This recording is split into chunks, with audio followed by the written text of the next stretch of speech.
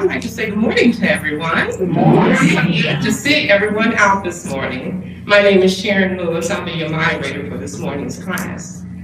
Welcome to another lecture given by members of the Southfield, Michigan class.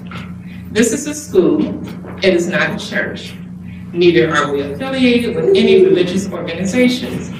This school is a nonprofit, non-denominational, religious and scientific research organization dedicated to showing proof of the existence of Yahweh, our Elohim, and the operation of his eternal purpose, pattern, and plan, operating throughout eternity to this present day.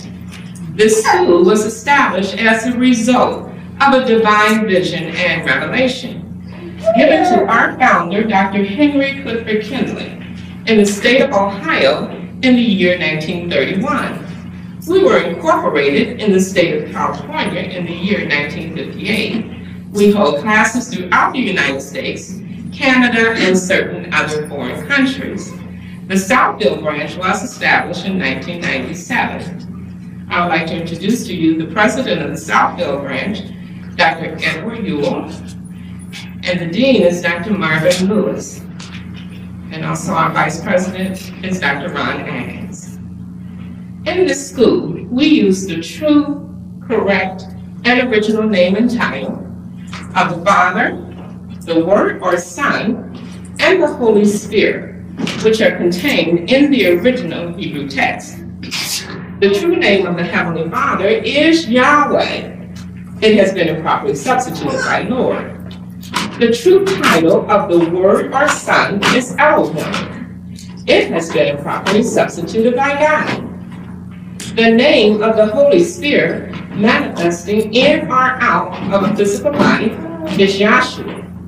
It has been erroneously substituted by Jesus Christ. Lord and God are titles and are not names. The Apostle Paul, filled with the Holy Spirit, tells us in 1 Corinthians 8:5 that there are Lords many and Gods many. But we now know that each Lord must have a name and each God must have a name also. Elohim is a title, but unlike Lord and God, Elohim is a divine title. That means Elohim is the title that our Creator chose for himself.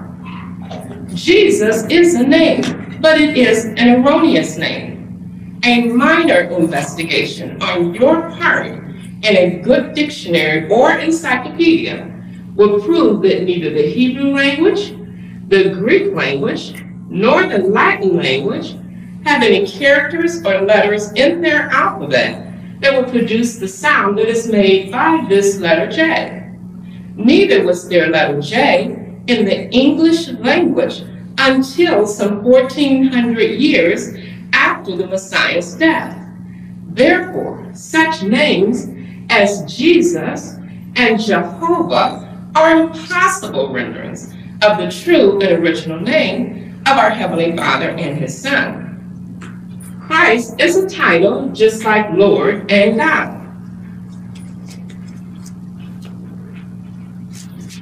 Yahweh is pure spirit, and in this state he is incomprehensible and inscrutable. He is the ultimate source, substance, limits, and bounds of everything. We have Yahweh in his pure spirit state, symbolized on this chart as a cloud. Yahweh is not a cloud. He merely chose the cloud to symbolize himself because the cloud has no particular or descriptive shape and form. We have drawn this cloud all around the edges of this chart to show to you that everything on this chart is within the cloud. In like manner, everything in the universe abides within the pure spirit state of Yahweh. Yahweh, knowing that man could not perceive of him in this pure spirit state, took on shape and took on form right within himself as Elohim. This is the Word or Son, a super incorporeal being. That is, having the shape and form of a man, but without flesh and blood. This form can only be seen in divine visions and understood in divine revelations. Later on, the selfsame Spirit manifested himself in a physical body and walked the earth plane as Yahshua the Messiah, whom the world calls Jesus Christ. Now there is only one name given unto salvation, and we must know that name. So the simple yet intelligent question we should ask ourselves is, what was the name of the Savior during the time that he walked the earth plane? A further understanding of this name and title may be had by reading the preface of the Holy Name Bible. Also in this school, we teach by divine pattern of the universe. It is called the divine pattern because it is Yahweh's pattern. After Yahweh led the children of Israel out of Egypt, he called Moses atop of Mount Sinai and showed him the tabernacle pattern in a vision. Yahweh instructed him to build one exactly like it in the wilderness of Sinai. The pattern consists of a most holy place, a holy place, and a court round about. These three compartments make up the one tabernacle pattern. In this school, we show proof that everything in the universe is made and operates according to the structure and the function of this threefold tabernacle pattern, and that absolutely nothing escapes the pattern. Our primary constitutional aims and objectives of the school are as follows. First is to help you to find and to know Yahweh, our Elohim, as he really is and actually exists. Second, to form a nucleus of universal brotherhood of humanity in Yahshua the Messiah, without distinction of race, nationality, caste, creed, sex, or color. Third, to investigate the unexplained spirit law, or so-called law of nature, and the powers latent in man. Fourth, to encourage and promote the study of the scriptures, comparative religion, psychology, philosophy, and modern, practical, and occult science. Fifth, to extirpate current superstitions, skepticisms, and ignorance. Sixth, to learn, know, and understand the operation of Yahweh's eternal purpose through the dispensation and time. Seventh, to discern and avoid being deceived by Lucifer, the serpent, the devil, the dragon, Satan, and his demons, operating the mystery of iniquity on earth through the dispensation of through the dispensations of time. Eighth, to earnestly contend for the common salvation and faith which was once delivered unto the sons or children of Yahweh. Ninth, to make known that Yahweh from the beginning ordained there is no other name given among men whereby man can be saved, save in the name of Yahshua the Messiah. And 10th, to inherit eternal life now in the kingdom of Yahshua the Messiah with the hope of immortal glorification in the new earth state. Our watchword is peace. Our slogan, speak the truth.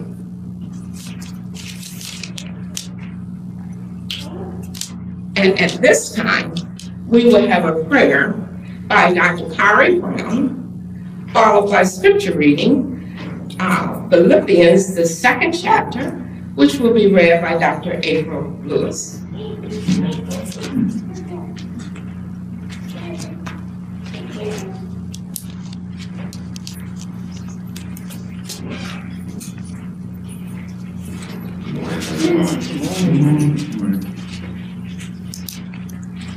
Yahweh, we'd like to thank you for bringing us here again to learn of your purpose, pattern, and plan, your righteousness, and in detail. Please let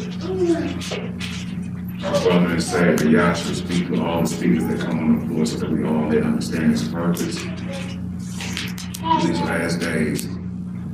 Let's speak word. Say hallelujah. Hallelujah.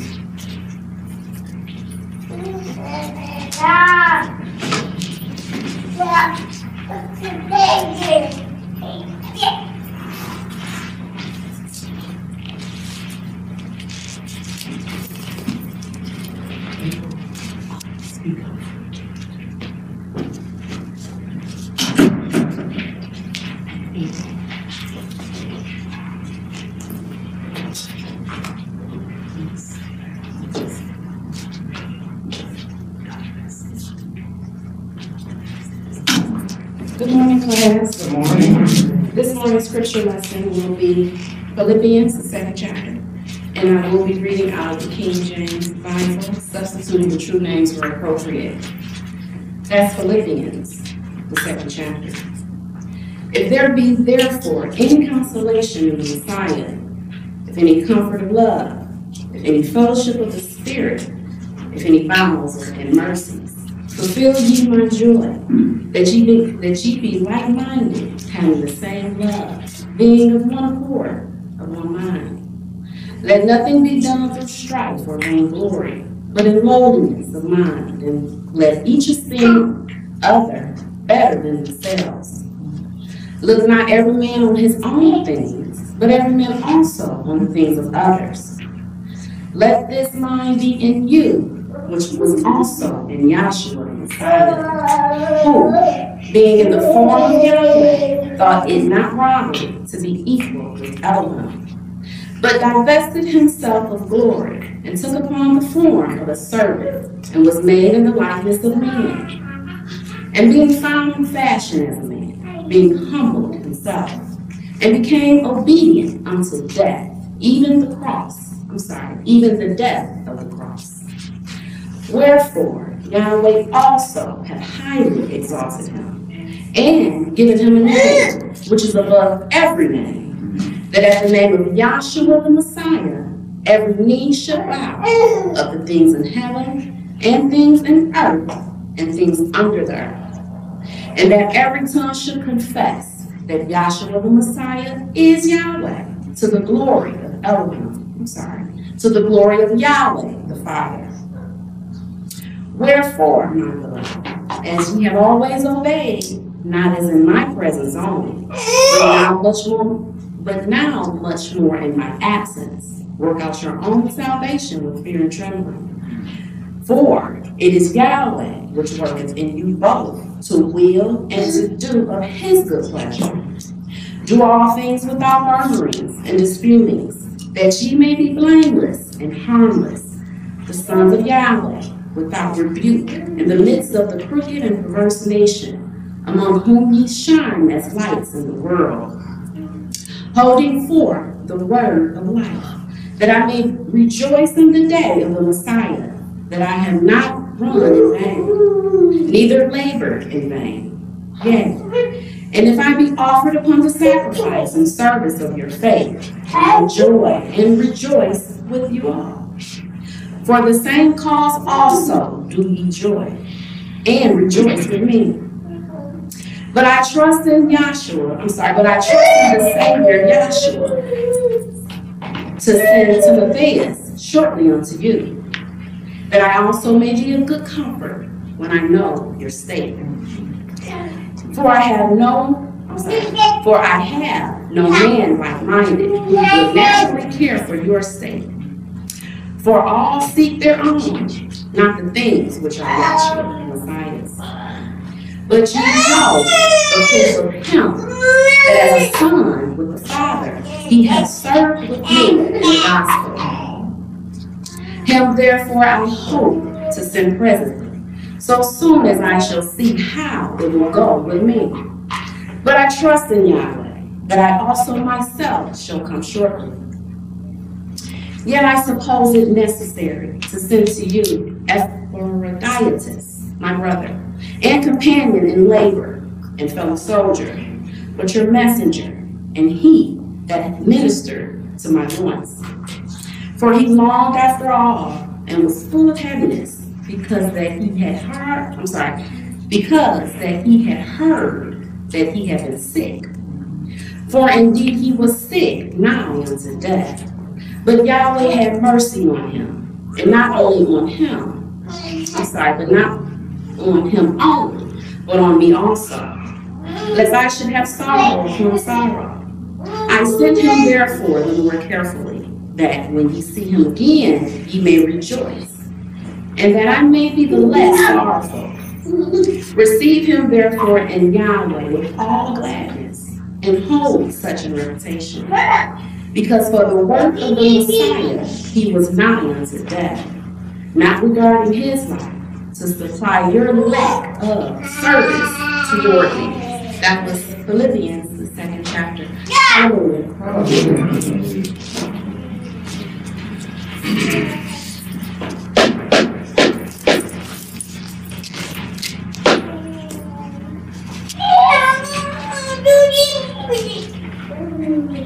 Hey, thank you, Dr. Brown and Dr. Lewis, for the prayer and the scripture. I want to welcome everyone out to this lecture again. My heart is filled just to be able to meet in person like this. So I am so grateful that Yahweh has allowed this to take place. Just before I call on the first speaker, just to acknowledge that we will have a format today of 35 minutes per speaker. And, hopefully our visitors, we have visiting with us for the first time, some first-time visitors, and that they will get a lot out of what is shared today. And I just want to announce your names. We have visiting with us from our Orlando, Florida branch, Dr. Nikki Johnson, and if you would stand, please. I can see you. So glad to have you, Nikki. We have also visiting for the first time, Dana Bryant and Josephine Johnson. If you guys welcome.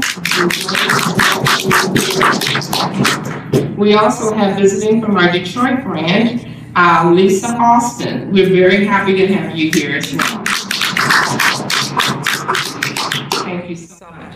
And we ask also if, there's a hallway right out there in the courtyard. If children do get to be too loud, so just take a moment and walk them out. So we can, because we are streaming this, so we don't want a whole lot of background noise if at all possible.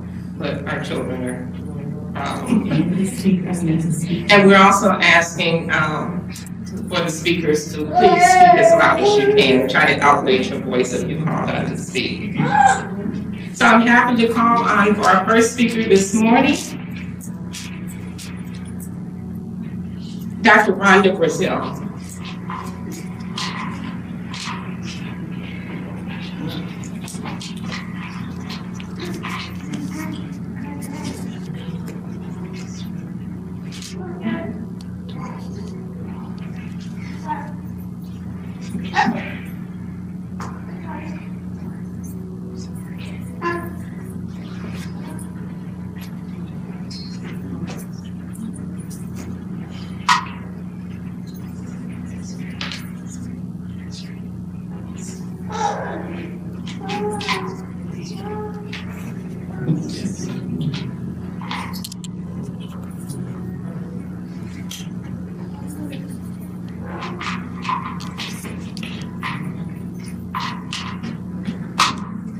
Good morning, everyone. Good morning. It is so nice to see everyone. It is so good to be here. And the peace and grace of Joshua that allowed us to be here. And he's already made manifest some magnificent things this morning, I heard. And it's really awesome. We really are so glad that you come.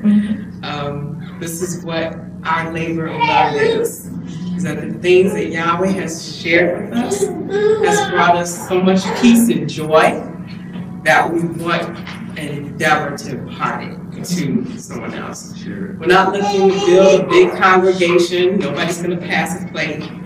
It's all freely been given to us, and we freely related to those that are seeking the truth about Yahweh. This teaching came about through a divine vision and revelation to our founder, Dr. Henry Finley.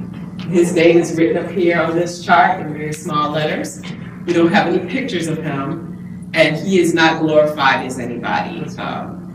Other than the fact that Yahweh chose him as the vessel at the end of this age to deliver the truth. And I want to get this and take some time to build this understanding, because this is not what you readily receive in the world about how to learn anything about your Heavenly Father. There are many different denominations and sects and religious ideas and concepts out there in the world. And our Heavenly Father, because He is, one of His attributes is justice. He is fair. And we did not realize that. He's going to be fair. He knows that His creatures are trying to know something about Him. And in all fairness, He's going to make Himself known to them, because they're looking for Him. And that's exactly what He's always done. And I want to get that in Numbers 12 and 6. And then I want to get the corresponding scriptures about how Yahweh communicates in visions and in revelations. Get Isaiah 1 and 1. Get Ezekiel 1 and 1. Then get Proverbs 29:18. Matthew 17. And then we're going to go all the way over to Revelation, the first chapter. And as you see, Numbers 1 and 1 is good. Numbers 12 is going to be in the first part of your Bible that is called the Law. These books of Genesis, Exodus, Numbers, Deuteronomy, and Leviticus are the first 5 books of your Bible that are attributed to the author Moses. Now, how did Moses come about to even write about Yahweh? Get Numbers 12 and 6. That's Numbers 12 and 6. And he said, "Hear now my word." Now, this is Yahweh responding to Miriam and Aaron, who have come before Moses and said, "Hasn't Yahweh spoken to all of us?" Well, Yahweh decided to pipe up and give some clarity about this. He said, "Hear now my words. I, Yahweh," we know it. And he said, "Hear now my words. If there be a prophet among you, Right. I, Yahweh, will make myself known unto him in a vision, and will speak unto him in a dream." Now, this is one of the parameters of how any of us are going to understand anything about Yahweh. He said, if there be a prophet among you, so you have many different religious ideas, you got all kinds of TV evangelists on the screen talking about their creator. But this is what Yahweh said is one of the fundamental rules, if you will. If there be a prophet among you, if he's going to tell you anything about himself, if he's going to tell you anything about God, that prophet had better had a vision. Right. Because Yahweh's going to speak to that prophet in a vision and in a dream. And why is that? Because the human intellect, the human mind, is incapable of understanding anything about spirit. Spirit, Yahweh is spirit. That's in John, and I'm going to quote some scriptures. We don't have to go get them because of the sake of time. I'll have 35 minutes. But Yahweh said in John, Yahshua Messiah, whom the world calls Jesus Christ. That's in John, the 4th chapter. He said, Yahweh is spirit. And they that worship him must worship him in spirit and in truth. So when you have spirit, spirit is invisible. Spirit is is a higher state of existence than this physical plane. And Yahweh made these things known about himself in that he created the creation to reflect it. So here in our actual earthly realm, we have something that represents and something that we can understand how spirit operates. So we live in an atmosphere that surrounds this earth plane. We are contained within that atmosphere, and that atmosphere must also be contained in us in order for us to live, move, and have our being. So this is what Paul said in Acts 17, and I want you to start at 22. We're talking about how we're going to come to understand anything about Yahweh, who is spirit. That's Acts 17 and 22. Then Paul stood in the midst of Mars Hill and said, Right. Ye men of Athens, Right. I perceive that in all things ye are too superstitious. Too superstitious, and in some Bibles it says you are too religious. That's what we have, religion Right. all over the world. So how do we come to understand anything? Keep going. For as I passed by and beheld your devotions, Right. I found an altar with this inscription, to the unknown God. Now this is Paul walking around in Athens, Greece at the beginning of this age, where he received himself a vision. That's recorded in Acts 9th chapter, where he was knocked down on the road to Damascus, and he himself, as he describes, was taken to the third heaven and shown things that are impossible for a man to utter. And that was a vision that he received. He also, Paul went on to say, I will receive visions and revelations. I will come to visions and revelations. Because that was the only way, that is the only way, that our Heavenly Father imparts unto us any truth and understanding about Him through His Spirit. Go ahead and read what Paul says. For I passed by and beheld your devotions. I found an altar with this inscription, to the unknown God. Now, a similar situation would be that there are churches all over the place. On every corner in every neighborhood, you have a church. They have their inscriptions. That's their titles. What kind of church they are. Catholic, Protestant, Episcopalian, whatever. So this is the same situation that Paul encountered in Athens, Greece. Read on. To the unknown God. To the unknown. Therefore ye ignorantly worship. And we all did ignorantly worship the only true God, and that's Yahweh. Read on. Him declare I unto you. Yeah. Yahweh, Right. that made the world and all things therein. Now Yahweh made the world and all things therein. This is an introduction to who your Heavenly Father truly is. His name was always Yahweh. That's right. That King James version of your Bible is exactly that. King James Version. That's right. I had the chance to go to the Ark Encounter in Kentucky.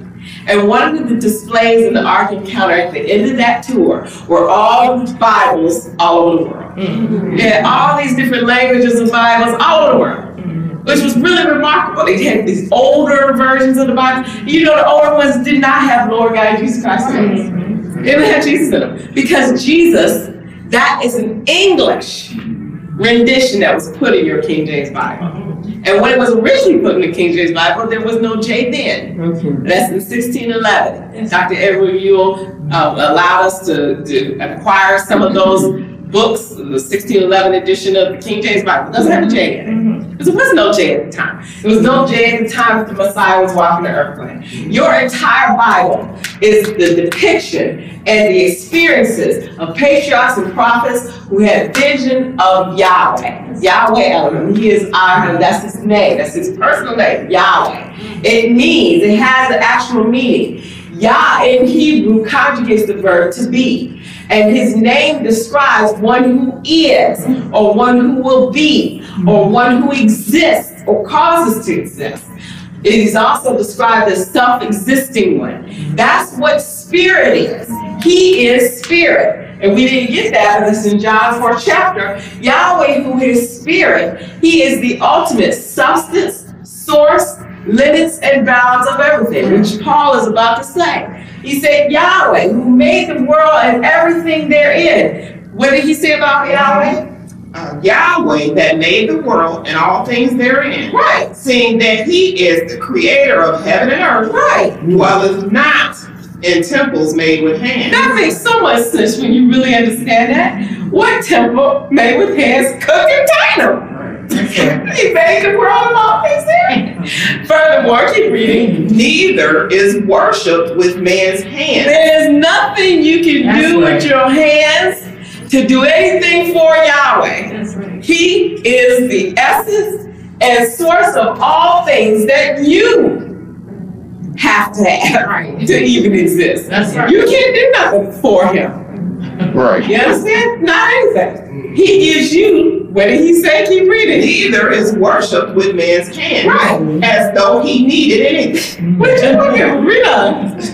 seeing he giveth to all life, and breath, and all things. Now, he gave to all life. Now, that's depicted in your Genesis account in that Bible. That's written by Moses. Now, how did Moses, who isn't even born to the book of Exodus, gets to write anything about the Genesis account of the creation of the heaven and earth? Like he said in Numbers 12 and 6, if there be a prophet among you, and Moses is attributed as a great prophet, a Hebrew prophet. If there be one, I, Yahweh, will make myself known to him in a vision and speak unto him in a dream. And what we didn't understand until this vision Yahweh gave at the end of the world, is how Yahweh communicates, is that what you're reading in Genesis 1:1 as the account of the creation is Moses' vision of the account of the creation. Now watch, we just want to stop for a minute, because this is what we didn't do when we were out there. We didn't stop and think for a minute. How in the world is God going to create in 6 days? Who made the day for him to create the day? Where did the day come from? For it to be 6 days. You see it? No, the 6 days is the 6 days of the vision that he had. I want you to get this. See, these are the pearls that Yahweh made us understand about how we have to come to know him. We have to understand it as it really is and actually exists. Get Exodus, and that's in Exodus, what is it, the 12th chapter and 20? Is that it? Exodus 12. No, not 12. What am I thinking? 24. Exodus 24 and 16. Right. Exodus 24 and 16. Right. And Moses went up into the mount. Now, in Exodus 24:1, Moses, Aaron, Nadab, and Abihu were called up into the mountain. And Moses alone is instructed to approach Yahweh in the mountain, in the cloud. Now there was this, when Yahweh delivered the children of Israel out of Egypt, this is in your Exodus account of the Exodus of the children of Israel, which has been depicted in many different movies. But what they never showed you is that this cloud that led them out went up and sat upon atop Mount Sinai. And this was where Moses actually met with Yahweh Elohim, which is depicted on this chart. It took a vision to our founder for us to understand what we're reading in Exodus, the 24th chapter, of the meeting between Yahweh Elohim and Moses. Now remember, Yahweh is spirit. But what Yahweh in his, because he is the creator of all, he's the essence and the source of all, he has the ability to manifest or make himself seen or known in a vision, because he comes and manifests in a different form. In the pure spirit form, he can't be seen or understood. He can break himself down or condescend or transmutate, this is his words, that's in the Bible, transfigure into a different form. That was described in your moderation as Yahweh Elohim. It's still Yahweh. Right. It's Yahweh in a form or in a state or a condition that can speak and be seen in vision. Right. So he, Yahweh Elohim, is the one that instructed Moses to come up into the mount. And we just got to get it. Exodus 24 and started. Yeah, I guess. Exodus 24 and 1. And he said unto Moses, come up unto Yahweh, thou and Aaron, Nadab and Abihu, and 70 of the elders of Israel, and worship ye afar off. And Moses alone shall come near Yahweh. That's right. But they shall not come nigh, neither shall the people go up with him. And Moses came up and told the people all the words of Yahweh. Okay, now go to the 9th verse, because that's what happened. 9th verse? Then went up Moses and Aaron, Nadab and Abihu, and 70 of the elders of Israel. And they saw the Elohim of Israel. How did they see him? Let's see. Everybody keep it up? How did they see him? In a vision. That's how he shows himself. It's in a vision. They saw, as it says in your Bible, the God of Israel. Well, that's what the whole Bible's about. God. His name is Yahweh. But they saw Yahweh. in a vision, in this shape and form of man, which they don't describe. And there was under his feet, as it were, a pave work of a sapphire stone. So he had feet. Keep reading. And as it were, the body of heaven in his clearness. Yeah, body. Keep reading. And upon the nobles of the children of Israel, he laid not his hand. He had hands. So they are describing the shape and form of a man. That they saw him here, but he's not a man. He is a super incorporeal. That he's a little higher than the angels. That he's depicting himself as to them. They didn't touch him. He wasn't flesh and blood. They saw that in a vision. Keep reading. And Yahweh, also they saw Elohim and did eat and drink. That's right. And Yahweh said unto Moses, come up to me into the mount and be there. And I will give thee tables of stone and a law and commandments which I have written, that thou mayest teach them. That's where Moses received the Ten Commandment law. It was up there in that mountain. Now, they didn't show you that in the Ten Commandment movie, but that's how he got it. He had already written them, and he went up there to receive those tables of stone. Now go over to 20th verse. Right. Is it 16? I'm 16th verse, yes. Right. And the glory of Yahweh I'll start at 15. Go ahead. And Moses went up into the mount, and a cloud covered the mount. Now we just heard him invite them up, told them Moses alone should come up. So Moses goes up, and go ahead and read. And Moses went up into the mount, and a cloud covered the mount. Went up into this cloud, read on. And the glory of Yahweh abode upon Mount Sinai.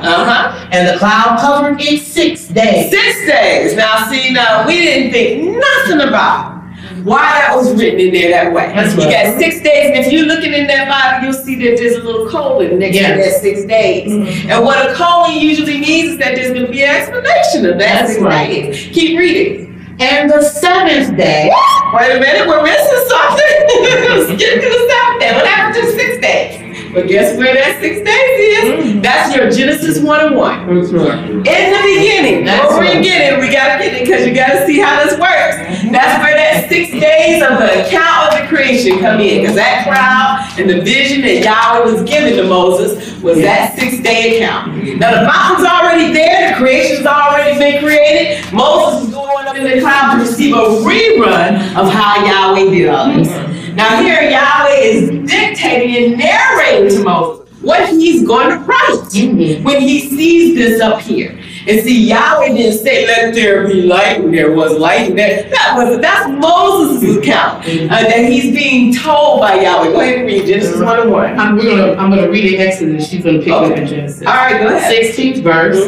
And the glory of Yahweh abode upon Mount Sinai. And the cloud covered it 6 days. In the beginning. Right. Yahweh created the heaven and the earth. That's right. And the earth was without form and void. And darkness was upon the face of the deep. And the Spirit of Yahweh moved upon the face of the water. And Yahweh Elohim said, let there be light. Now the reason why he said that because he's dictated to Moses. When this actually happened, wasn't nobody back there. He didn't have to say nothing to nobody. Wasn't nobody there. So this is what he's showing to Moses. Yahweh said, go ahead. And Yahweh said, let there be light. And it took 4 days. No. We ain't got no days. You understand that? It happens instantly. And there was light. Read on. And Yahweh saw the light that it was good. And Yahweh divided the light from the darkness. And Yahweh called the light day. Light is day. And the darkness he called night. Dark is night. And the evening and the morning were the first day. The first day. See, that's the first day of Moses' vision. He went up there, you understand, and he's seeing that from evening to morning. And that's what's being accounted to him for 6 days. Then when you go back into Exodus, and on the 7th day, he called to Moses out of the midst of the cloud. Now that we came to understand because Yahweh gave a vision at the end of the world. You go to any religious organization, they can't explain that to you. That's the only way we know it. It's because we have to partake of the self-same vision. Now this is what Yahweh showed in the vision to Moses, to all the patriarchs and prophets. I want you to get one. Get Isaiah 1 and 1. Isaiah 1 and 1. Right. The vision of Isaiah, Right. the son of Amos, Right. which he saw concerning Judah and Jerusalem. He saw a vision concerning Judah and Jerusalem. And this is what Yahweh told him in Isaiah 8 and 20 about how to go about to understand something about Yahweh. You know, 8 and 20. Isaiah 8 and 20. Right. To the law, To the law. and to the testimony. And to the testimony, which are the prophets that wrote the testimony of Yahweh Elohim as he appeared to them. As Isaiah had a vision, he told him to write something to the Judah and Jerusalem. They were told to write these things. Go to Ezekiel 1, if you don't mind. That's Ezekiel 1 and 1. Yeah. Ezekiel 1 and 1. Right. Now it came to pass in the 13th year, Right. in the 4th month. Ezekiel is a prophet. Remember what Yahweh said about any prophet? Read on. In the 5th day of the month, Right. as I was among the captives by the river of Sheba, that the heavens were The open, heavens were open. and I saw visions of Look at heaven. that. That's a prophet having a vision. Right. Okay, now go to Habakkuk and see what he said about Habakkuk in Proverbs 29, whichever one is first. I think Proverbs first. Yeah. Proverbs 29:18. Habakkuk 2 and 2. I'm sorry. Oh, you want Proverbs? I want me to get here. Proverbs 29 and 18. Right. Without a prophetic vision, the people perish. You can't understand anything about Yahweh who is spirit without a vision. Go to Habakkuk 2 and 2 because this is coming up to current events. That's right. This is so exciting to me.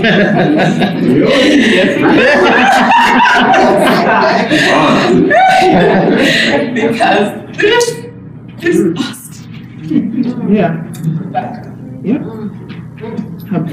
What did you say that? Speak up. I'm sorry. Habakkuk 2 She said this is us today. Yes. This is what Yahweh promised in Habakkuk 2 and 2. Read on. Habakkuk 2 and 2. Right, I will stand upon my watch Right. and set me upon the tower, right. and will watch to see what he will say unto me. Because Yes. back in the first chapter, you go back, he said, oh, Yahweh, he's lamenting and this and this, we done done all this and we done sinned and you see all this horror and you're not saying nothing. And this is what Rebecca is saying in the first chapter. You go back and read it. So he said, I'll stand on my watch and see what Yahweh will say to me. And this is what Yahweh said. And what shall I answer when I am reproved? Right, And Yahweh answered me and said, right. write the vision Write the vision. and make it plain upon Make it tables. plain upon tables. That's Yes. what you're looking at. These charts, and this is a small rendition of the charts we have. There's like 10 or 12 of them. And so these charts are the vision that Habakkuk was told of Yahweh would come at the end. Read on what he says. For the vision is yet for an appointed time, Read on. but at the end it shall speak It will speak. and not lie. And not lie. That's the vision that was given to our founder after Henry Clifford Kinley. And that's also recorded in Revelation, that the seventh angel would come and that the mystery of Yahweh or the puzzle of God would be finished. So that very thing that we described about Genesis 1 and 1 and how the account of Genesis is Moses' vision, see, those things were the things that Yahweh revealed at the end. Because he knows his creatures are looking for him. And he knows they want to know. So he made a way for us to understand something about him and instructed it in a vision. In Isaiah, he said, to the law and to the testimony. Now, most of your affiliations in the world don't even understand how that Bible's put together. But we just talked about how that Bible is a collection of the vision that Yahweh gave down through time of himself and his purpose, pattern, and plan.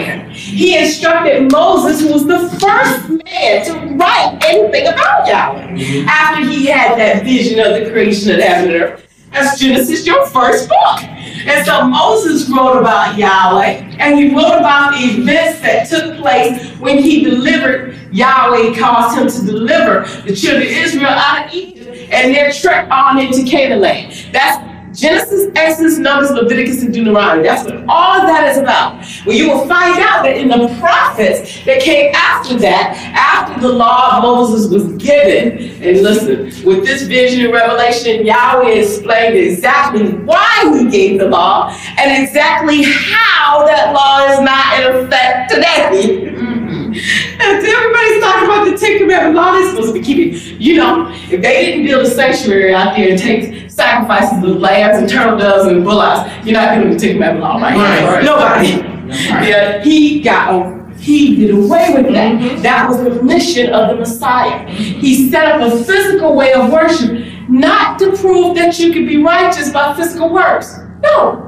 It was in fact given for just the opposite reason. The law was given to point out sin.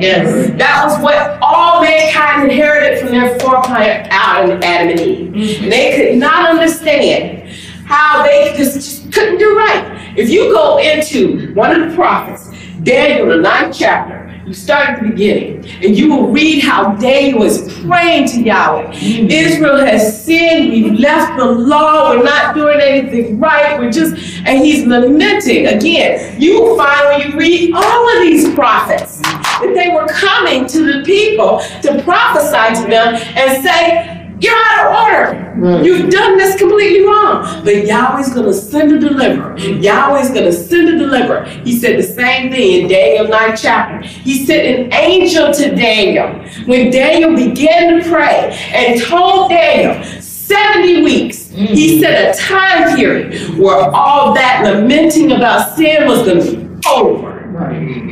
I mean, it's awesome. And this is why the entire world is incorrect in the way that they worship Yahweh. Because they're still worshiping Yahweh under the idea that they have to do some type of penance, works, or physical acts to relieve sin. They've not understood that the Messiah's sacrifice is what eliminated it altogether once and forever.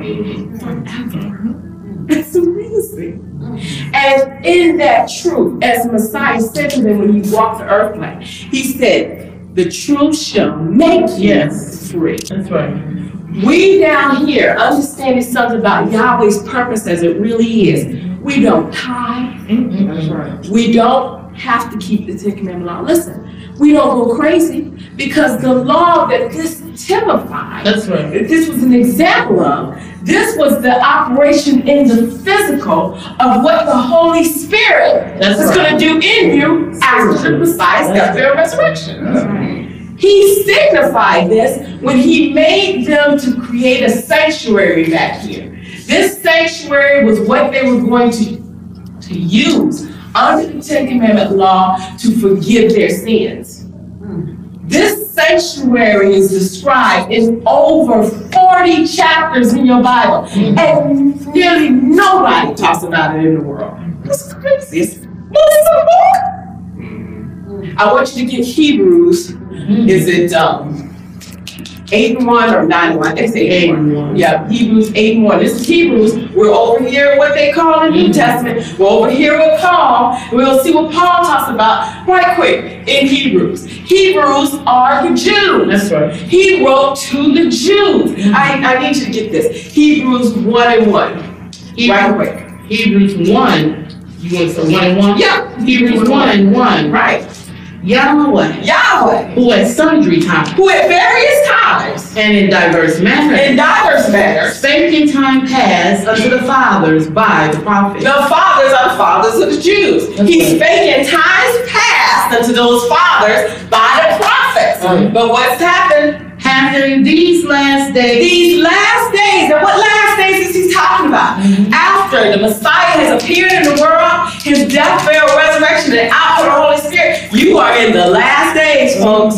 These are the last. Yahweh gave that vision to Moses, a 6-day account of the creation. He said in the prophets, this is how you come to understand how we've seen by the vision. It was Yahweh who gave the vision to our founder that connected what he did with Moses in the 6 days of creation with what the prophet says later, that a day with Yahweh is as 1,000 years, and 1,000 years is one day. So he gave 6 6-day account of creation, and 7th day he rested. And he showed in the divine vision at the end of the world that Yahweh operates by ages and dispensations, that there are 6,000 years of time for this creation. And then as that 6 days is completed, there will be a rest thereafter. So each one of those days of creation correlate with the 6,000 years of this creation. Time in this creation, 6,000 years. So Yahweh showed Moses in the vision how the sun, remember how in the beginning of that Genesis 1:1 he said, let there be light, and there was light.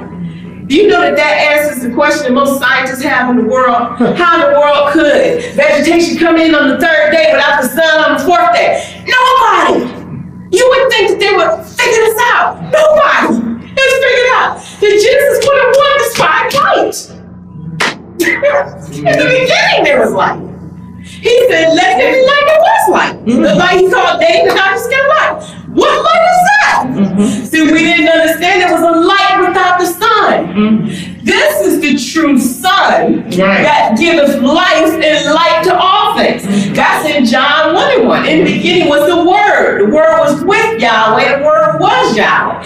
In him was life. And the life is the light of men. He's the life giver. Yahweh Elohim, who created the whole creation. Yahweh Elohim, who Yahweh showed himself to Moses and depicted those days of creation. So he showed, thank you, he showed that on the 4th day the sun came into the sky. And this was the light that lighted the world after that. That sun out there in the sky, that's what presents and has, we're lamenting that it's going away because it's getting cold and things are going to die off the trees. Because that sun that gives life to the earth is moving, we're moving away from it. And it's going to get colder and things will die. Because this sun out here in the sky is a representation of this sun. When you're close to him, there's life. You're far from him, there's no life. You understand? So you put that sun in the sky on the 4th day. That sun, that same Yahweh Elohim, he was manifest in physical form. That's who the world calls Jesus Christ. That's in Timothy, 3rd chapter. Great is the mystery of righteousness. Yahweh was manifest in the flesh. This self-same Yahweh Elohim, that was life.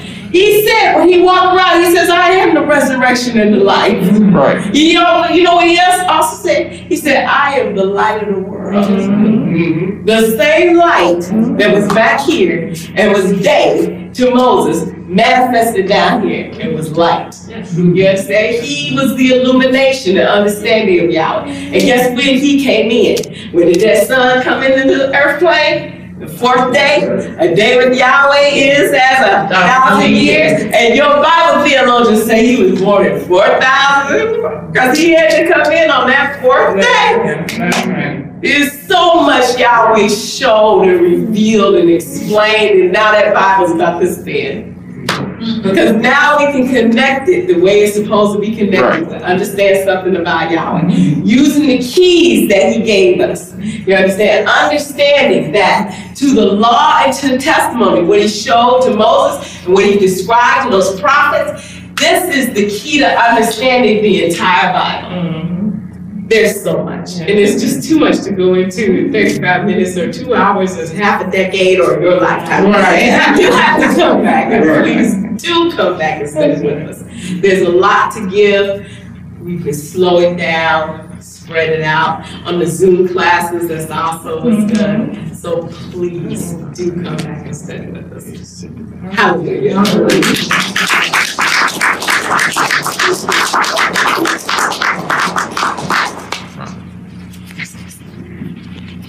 Thank you, Dr. Brazil. I enjoyed that so much. I'm so excited. I don't know. I'm so excited. I feel good being here. This is wonderful. It is a pleasure to call on for our next speaker, Dr. Harold Wade Jr.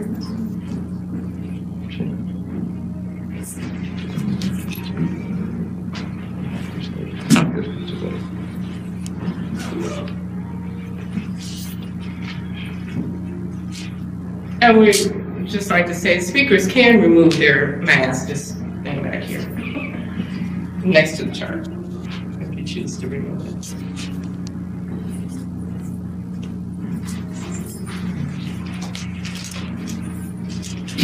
I'd like to say good morning to the class. Good morning. And I too am a student in this school. And see, you go to a school to learn something that you did not know before. See, and I truly enjoyed the previous speaker. And see, she stated what she learned since she came into attendance in this school. And that, see, we all was in the same boat. Right. See, can I get that in Revelation, the 12th chapter? See, and that boat that I'm referring to is that we was all deceived. Right. See? Right. And that's what Yahweh, he put us in a state that we needed a Savior. Okay? You want to say? Yeah, well. And there was, Revelation 12:7. And there was war in heaven. Michael and his angels fought against the dragon. And the dragon fought and his angels, and prevailed not. Neither was their place found any more in heaven.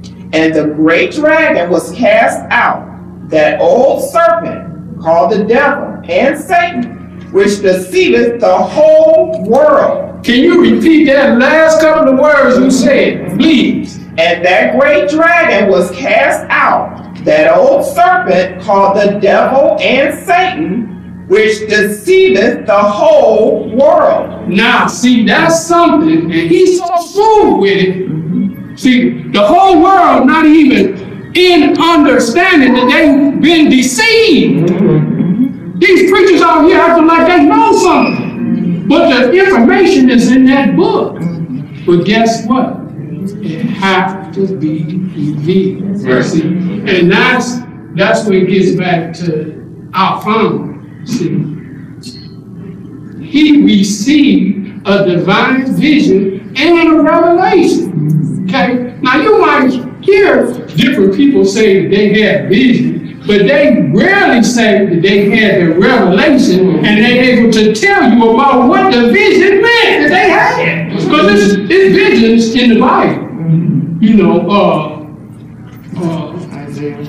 Isaiah, when I'm saying Nebuchadnezzar and Pharaoh, he had a dream, and he needed the interpretation of that dream because he didn't understand the meaning. See, we all have dreams.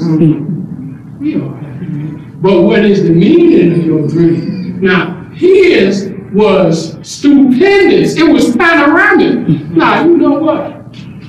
When I first came into the school, I really didn't even know what panoramic means. And that means all encompassing. See, like when you got these new cars, they got the roof and they come like way back further than they did in the first sunroof. It come back so you can see more. Okay? And see, that's what his vision is. It showed you more about the visions and the revelations that previous prophets had. Because see, Yahweh would pick up somebody and set it down and give him another and pick him up. But he would preach, thus saith Yahweh. See? And it wasn't until at the end that he made it all together in one circle and he came through this vessel.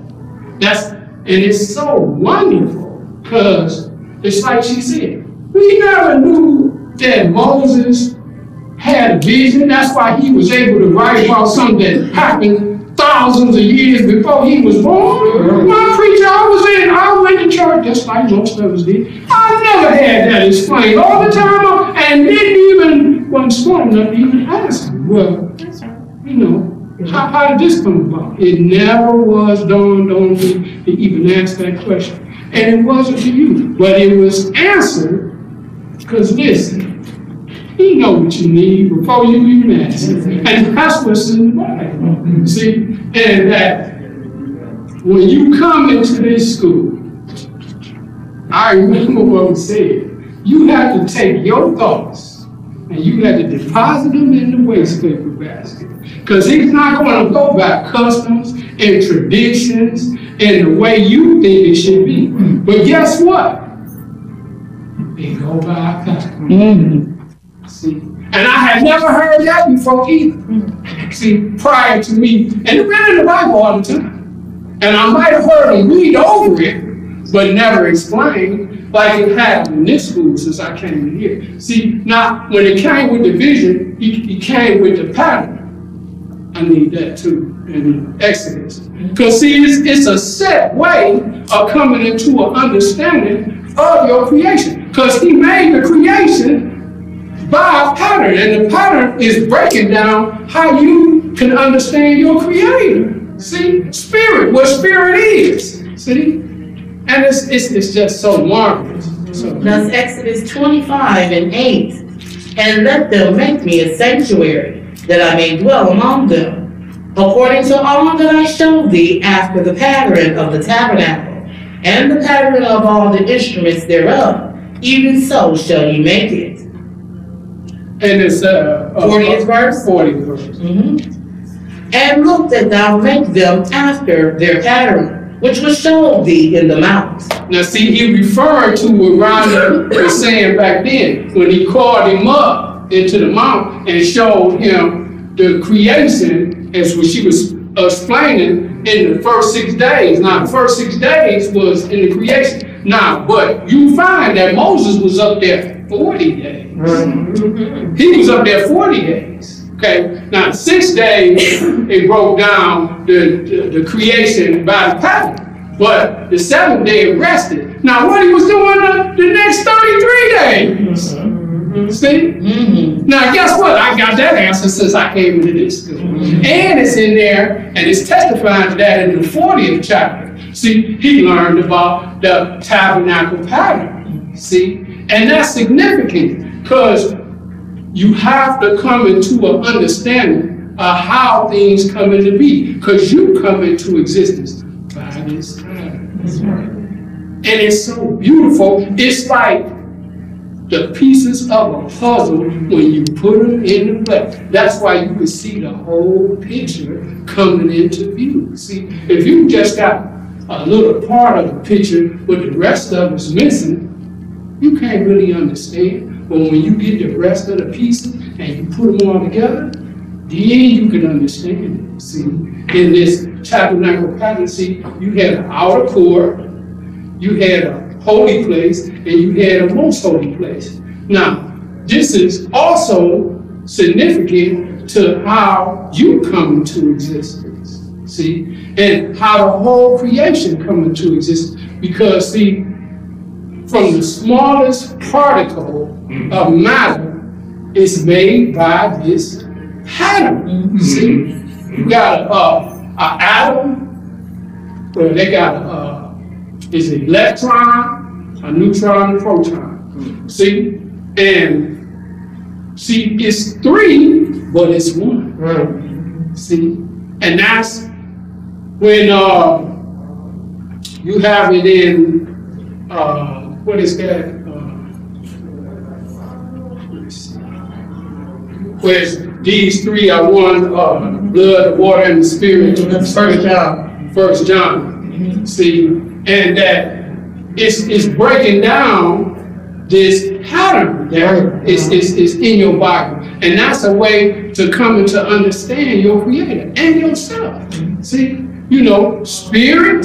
See, you consist of body, soul, and spirit. You know, see, and that's all by the same pattern. See, and that in order to come into a profound understanding, you have to have a set guide way of doing it. And that's what he did. See, and he started with Moses because he broke it down to the children of Israel. And it's in there, and he made his ways known to Moses. Can you get that from me? See, you have to follow the directions, but you have to have somebody that knows, you know, how the directions was. They say, if there's a prophet among you, like when she had read it, I will talk to him in the vision. But get that scripture. Psalms 103. 137.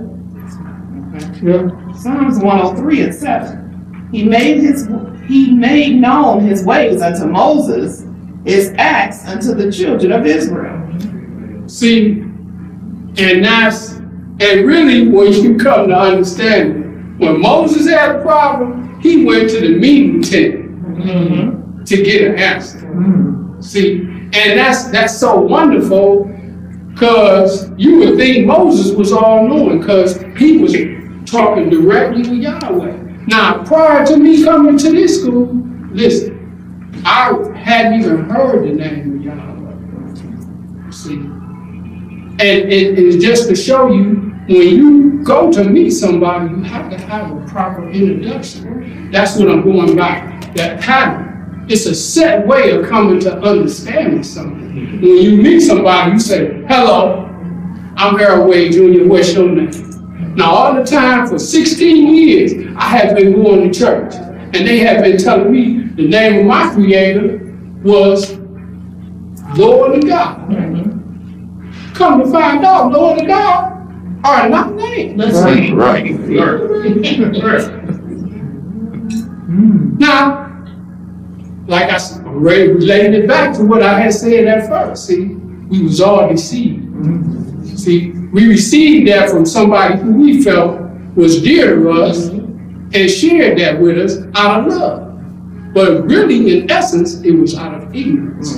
Now, what ignorance means is they didn't know. See, and that's what a lot of these folks is. They getting up there and they repeat something that they heard. But it's not according, because it said, my people got zeal, but it's not according to knowledge. Right. See, and see, you'll find that, see, that's one of the attributes of Yahweh. See, when you come into an understanding of this gospel, you got something to stand on. See, because you got a pattern of all things. It's nothing in this creation that escapes this pattern. Right. See, and all of the attributes breaks down all of the universal principles and laws. See, because it's interesting that Moses came up with the law. But it's so much more, because with the law came ordinance also. And you very rarely hear them talk about that. See, it's other things that came with it. And it was to show up your unrighteousness. They're using that as a form of righteousness now in the world, saying how holy they are, the church and whatnot. It's saying in the Bible, there's none good, no, not a one. But they don't tell you that. You know, they say, listen to me. But they don't say, I have vision and I can prove what I'm saying. Only school that I've been involved with, that I was able, was here. That this man professed that. And went about to back it up, proving it. He didn't just say he had a vision and revelation. He went to prove it and expounded mysteries that have been for hundreds and thousands of years, if you want to be exact, brought them out where prior to that we had no knowledge. And what I was, it was on my mind, but I couldn't get it out. It say, if be a preacher, he had to be sent. That's what I'm saying. Yeah, that's what my lips, like Moses sometimes get a little. That's Colossians,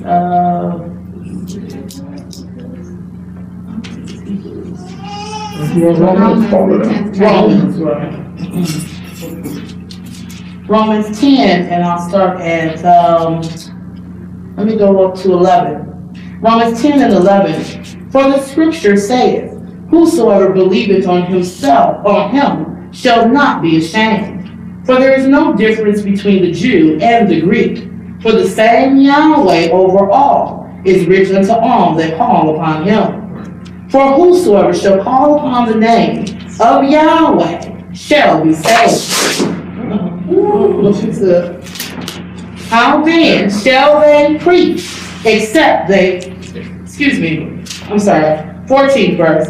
How then shall they call on him in whom they have not believed? And how shall they believe in him of whom they have not heard? And how shall they hear without a preacher? And how shall they preach except they be sent? As it is written, how beautiful are the feet of them that preach the gospel of peace and bring glad tidings of good things. But they have not all obeyed the gospel. For Isaiah saith, Yahweh, who hath believed our report? So then faith cometh by hearing, and hearing by the word of Yahweh.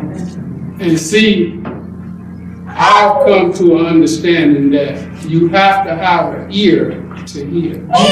I was fortunate that at a young age, he allowed me to have an ear to hear, because it seemed like when you're young, you just involved with so much other physical things. But for him to allow me to hear something spiritual was kind of, it was just so merciful, you know, because I really thought I would have went a different path than I did if it wouldn't have been for his mercy. See, in that, you know, he's been merciful for all of us, whether you know it or not. You know, you had a personal invitation from your Creator today to learn of him as he really is and how he actually exists. Because before now, you might have had a preconceived notion prior by being out in the world and how they display it. God was a man with a beard and he was up above the sun, moon, and stars. No, spirit is incomprehensible. See, it's inscrutable. See, you know, when you go to a funeral home, that's a body laying there, but best believe you did not see that spirit leave that body. Spirit is invisible, see, but you can tell that it's a change because that vessel is inanimate. It's not, you know, you can hold a conversation, it's going to be one way. See, and that when you is hearing these things, okay, I'm just a vessel. And I really appreciate the fact that he have purpose to use me because it's an honor, you know, because I wouldn't have never, I thought of a lot of things when I was younger, and they really, all of us are good, to tell you the truth. I mean, you know, you grow up and, you know, kids, they want to be this and they want to be that. And I used to think, oh, it would be so good to be a ruler and this and that, you know. But a lot of rulers, with power corrupts absolutely. Yeah, when you get, you know, you get a lot of money, you know, you thinking you above somebody, when it's Yahweh who gives all the blessings. See, and the real true blessings is his attributes put into you. See, they say, let this mind that's in the Messiah be in you. So when you get some intelligence, some wisdom, some knowledge, some love, oh, I can't even, that's, because he say the greatest of all the attributes is love. See, for you to want to share this gospel with somebody against all odds, to put your life on the line, when you tell somebody this, it's offensive to tell them that you've been lied to all your life. A lot of people don't want to, because they vested in the church. They vested in their church. They done gave thousands of dollars trying to buy their way into heaven. But guess what? It was a war in heaven. See? And the cat who got thrown out, he deceiving the whole world. Good job. That's been in the book all the time. Right.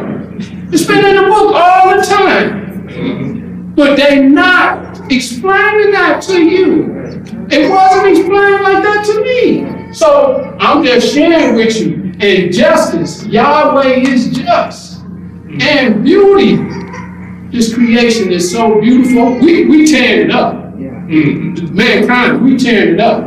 But in its natural form, it's beauty. And for you to have power, you get any power from any form of fashion. It's from Yahweh. And this foundation and strength that comes from Yahweh. You got 13 vertebrae in your spine that gives you your uprightness. 33. I said 32. You said 33.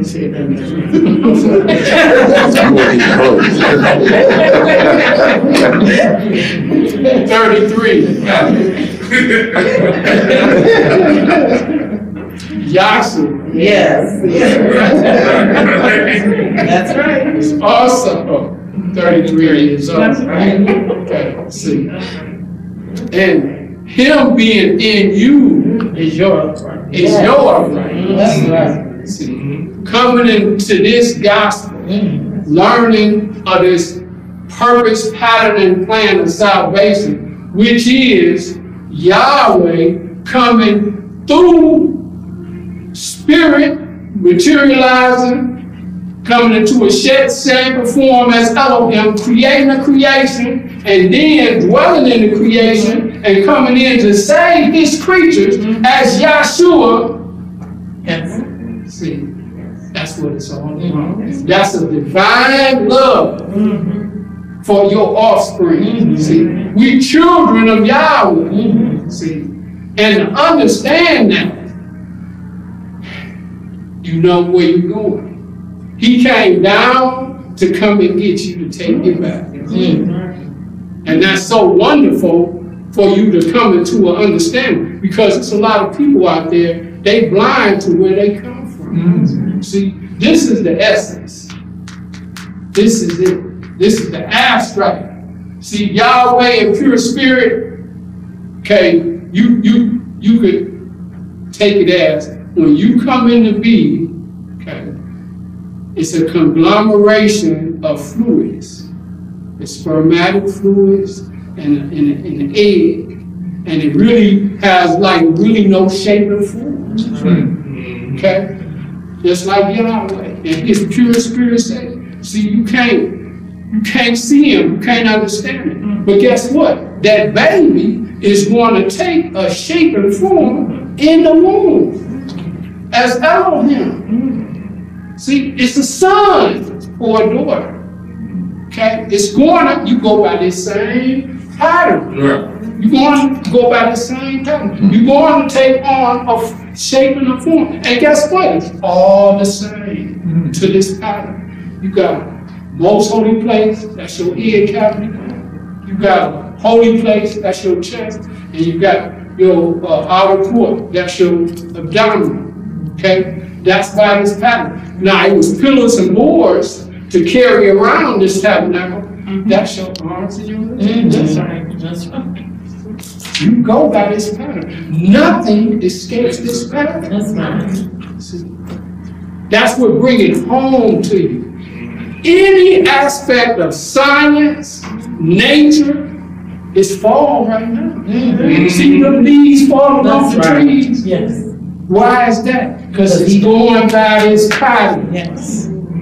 See, He spoke it. And let me get this Exodus, the 12th chapter. Because see, we was under a delusion, like when the previous speaker was saying. He said, let the darkness be called night and the light day.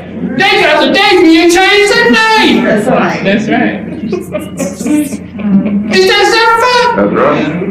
It's to show you, see, we all was deceived. That's right. And we still, if you listen to them, you see, we children of the light. That's right. See, we hear but we see things differently. See, you can tell me that midnight is a new day. It ain't a new day till the sun shines. That's right. That's right.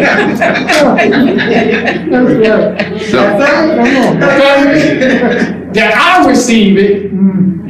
You can tell me anything, but that don't mean I buy it. Okay? Please get that. Exodus 12:1. And Yahweh spake unto Moses and Aaron in the land of Egypt, saying, This month shall be unto you the beginning of months. It shall be the first month of the year to you. Speak ye to all the congregation of Israel, saying, In the 10th day of this month they shall take to them every man a lamb, according to the house of their fathers, a lamb for an house. And if the household be too little for the lamb, let him and his neighbor next unto his house take it according to the number of souls. Every man according to his eating shall make your count for the lamb. And that's what they call Yahshua. He said, this is the Lamb of Yahweh. See, and that was just a type in the shadow to lead you up into the reality. And that, okay, get it in, because they really don't tell you what money was in the 12th chapter. It's 13. But I had to set it up first. That's right, Exodus 13:4. This day came ye out in the month Abib. And it shall be when Yahweh shall bring thee into the land of the Canaanites, Hittites, Amorites, Jebusites, which he sware unto your fathers to give thee, a land flowing with milk and honey, that thou shalt keep this service in this month. And Abib corresponds with April. Right. And this is my point, okay? You always heard that saying about April Fool, okay? And we all was a fool, all of us.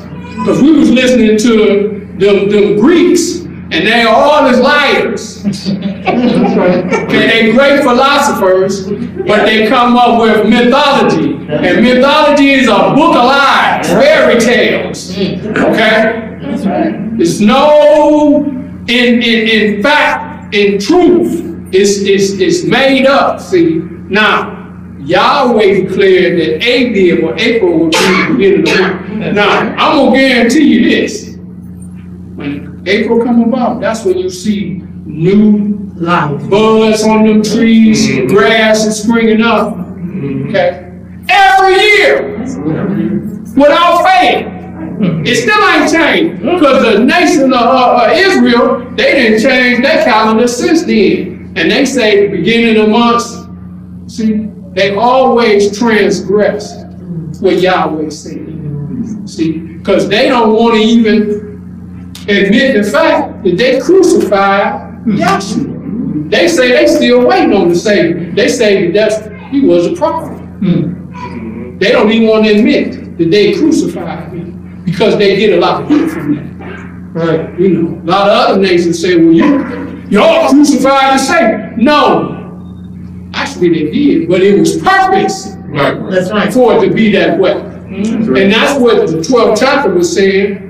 Y'all nation of Israel, y'all take out a lamb. He ordered them to do that. He had to follow them instructions. So see, if you don't understand or you don't have narrators to explain the story, you don't have no understanding. See, people throwing off on the nation of Israel.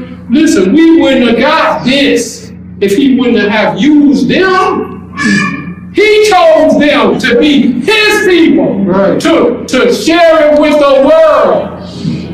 Okay?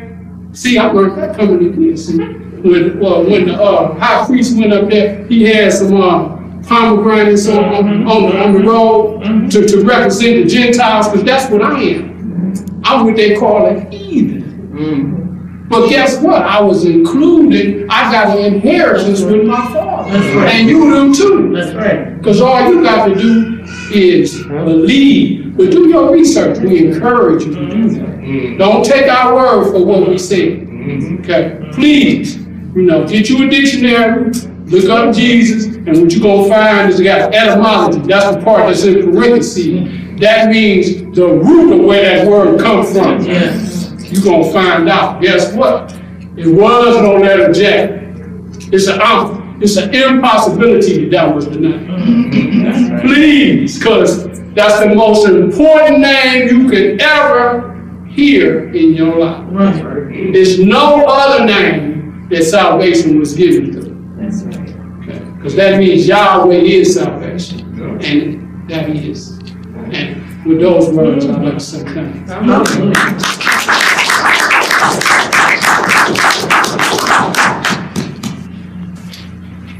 Thank you, Dr. Harold A. Jr. for that beautiful lecture.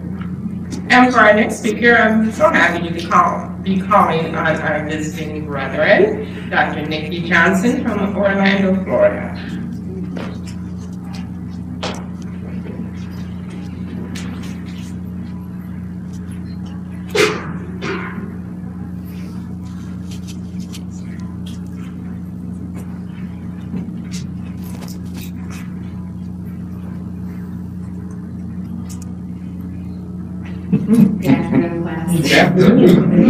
It is a joy to be here and to be able to give a reasonable testimony about some of the things that I've learned since being a student in this school. And I definitely appreciated the comments of the first two speakers, and we're going to try to pick up right where the last speaker left off. And my heart's racing because I thought I was going to stay in my seat.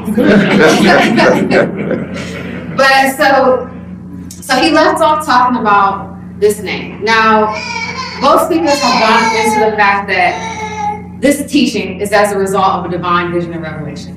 They pointed out that it's been given by our founder, but we don't worship a man. And one of the most beautiful things for me when I first started sitting in the school was that it was delivered when he first said it, and for the speakers that get up now, he said, make me prove it to your satisfaction, or else you're not obligated to believe it. We're not down here to shove anything down your throat. This also isn't some new age religion. This vision that he had was in exact agreement with what's laid down in your scriptures. The same thing that Moses saw back here. The same thing that John saw on the Isle of Patmos. These things are in exact agreement. This isn't some new concept, if you will. These aren't the results of some man's mind. This is directly from Yahweh himself.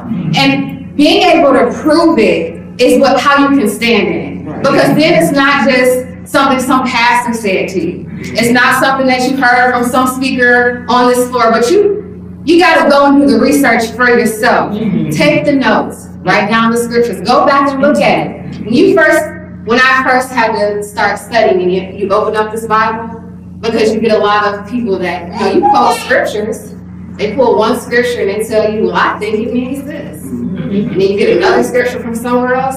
Well, I remember when I was younger, going to like a women's Bible study. And the way Bible study happens is you sit at a little circle table, they pull out a scripture, read it, and then go around and people tell you what they think about the scripture.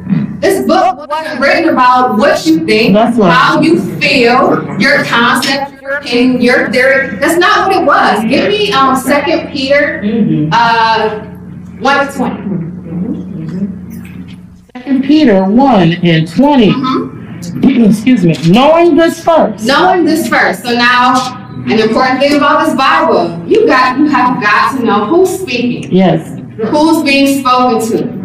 What age and dispensation you're in. What time you're looking at, so that you can have an understanding of what's happening. You're going to have to go back and do some reading before, a little bit after. So it's not just a random grabbing of scriptures and then it's like, oh, I feel like this means. No, that's not what it is. Read. Knowing this first, that no prophecy of the scripture is of any private interpretation. No prophecy of the scripture is of any private interpretation. All these group study sessions, that's not what this is. So this is the Apostle Peter. He is filled with the Holy Spirit. This is after the day of Pentecost. We're down here in this fourth age down here. So he's filled with that spirit. We're talking about Yahshua.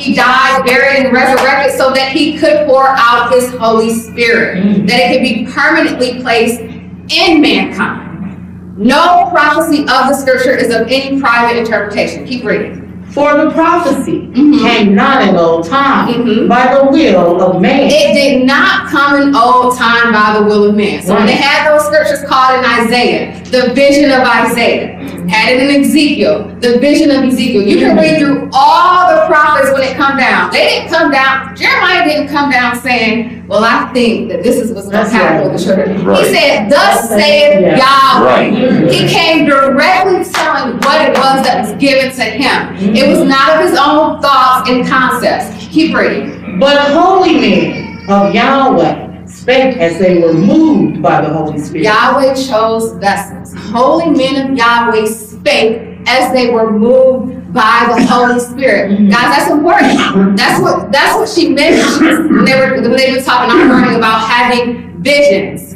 Yahweh spake to his creatures so that it wouldn't be left up to, he didn't leave it up to us to work out our own salvation or even to be able to come into a knowledge or understanding of him. It's already been laid down for us. And thanks to his grace and his mercy, you can get an invitation now. And we have classes that are set up, thankfully, and you can sit down and learn. So you ain't got to pay, you ain't got to pay nothing. You ain't got to take nothing out your pocket. It was freely given to us. It'll be freely given. Just pay attention. And that's so hard to do sometimes. It's so hard. But thanks be to Yahweh that he has allowed still time to go on to continue for mankind to continue to know something about him. The first aim of the school is to help you find and know Yahweh, our Elohim, as he really is and as he actually exists. And for me, this was a humbling process because the first thing that you have to admit is that you didn't know anything. Not in truth, if you really want to be honest about it. And so, why that's important. So now, when I came into class, the few things that I did know, knew there was a Savior that died, had an idea, I'll put it that way, had an idea that there was a Savior that died. Thought his name was Jesus. Anything past that, not really too sure about it. I read some parts of the Bible, I could recite the books of the Bible and just do things off of memory, but didn't really know anything. So now, we have what you have on this chart. Give me John 17:1. So now, what she's about to read at is the Savior himself.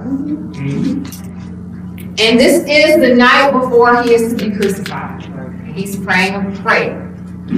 Go ahead and read. That's John 17:1. These words spake Yahshua and lifted up his eyes to heaven and said, Father, the hour is come. It says, Father, the hour is come. Keep reading. Glorify thy Son, that thy Son also may glorify thee, as thou hast given him power over all flesh. So now this is the Savior. He's walking around in a physical body on the earth plane. He's about to be crucified.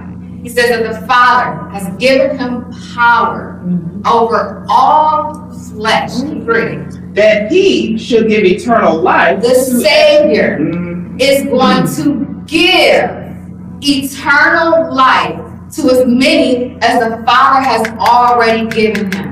Now this is key because the first speaker talked about in the church world, and I won't even say the church world because there's people that don't even go to church that still think that this law is what's going to give them righteousness. He said that he will give eternal life because everybody, that's the goal, to be saved. You know, it was funny. Talk about people that think they're bad enough that they're going to go to hell, not even realizing it's not a place to go. That's a whole other thing. But nobody actually wants to go. You don't see people volunteering and saying, this is my life's goal. We just want to go to heaven. No! Even people that have no idea, people that think they're atheists, or whatever religious denomination people want to say they're affiliated with now, to some extent, everybody has somewhat of a desire to want to know their Creator and to want salvation. Didn't know this entire time in the book, the Savior himself is going to give you a definition of that salvation. He, not only that, but it is a gift. It is a gift. My mom is sitting over there. When I give her a gift, I don't expect anything in return. Because it's a gift. It's freely given. I love you, Mother. I'm going to give you a gift. That's what a gift is. Yes. It's supposed to be. Now people have corrupted it. Sometimes you know, got all these Christmas celebrations. You give somebody a gift, and it's like, well, what you give me? Right. And then we do. So they used to do Secret Santa and they used to do $1 amount for, and you get like the one person that'll get like a $20 gift, and then they get back like something from the dollar store, and it's like Right. foolishness, all kinds of foolishness for no reason. We ain't talking about them kind of gifts. That's not what your Savior is doing. He said he is going to give eternal life to as many as the Father has already given him, and this is, go ahead and read. Third verse, and this is life eternal. And this is life eternal. That they might know thee. And this is life eternal. This is in the book. This isn't what I said.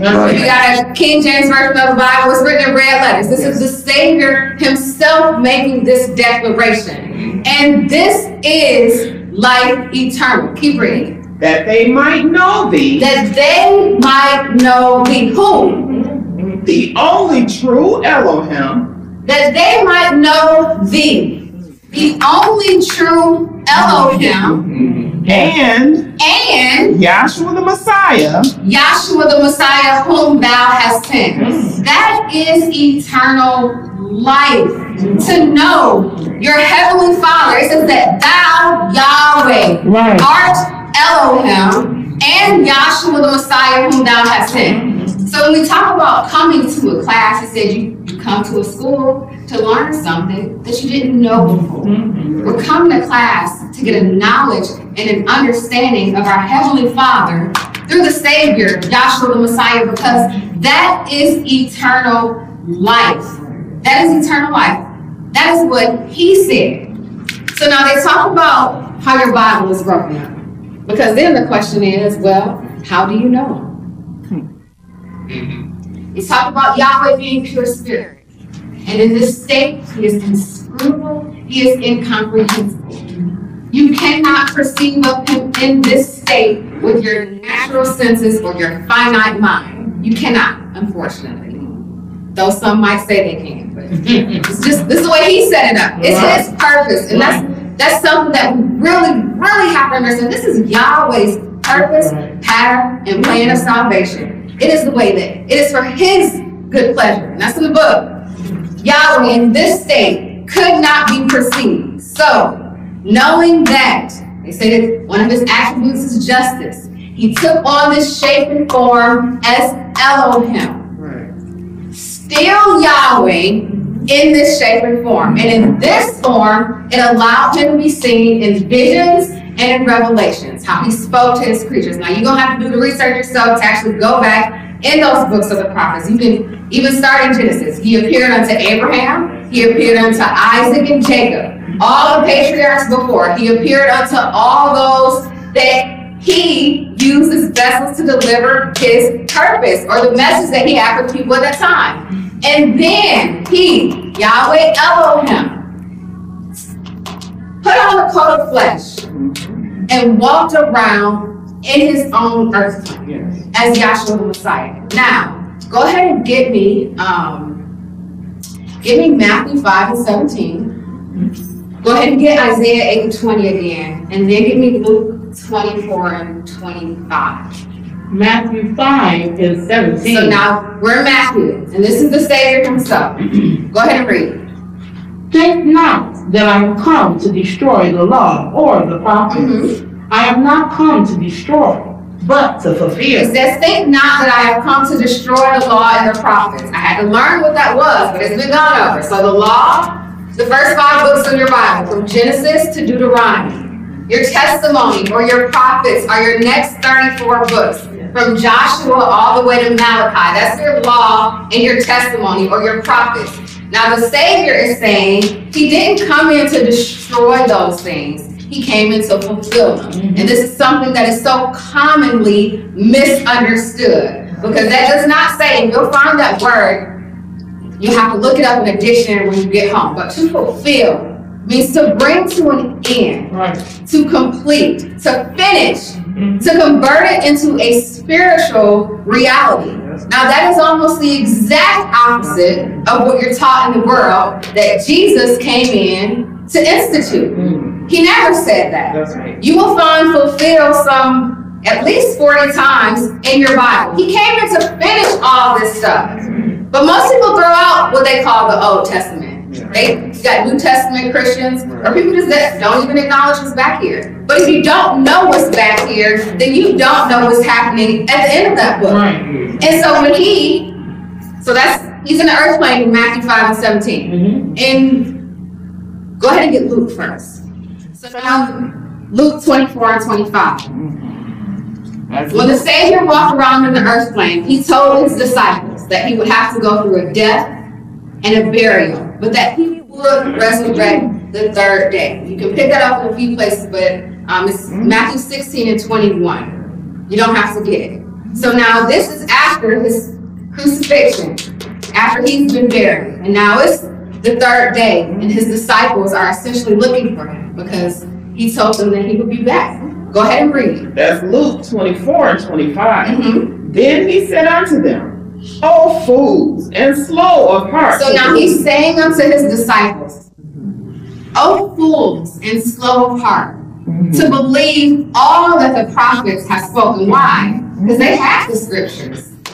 And they walked around with him through his ministry.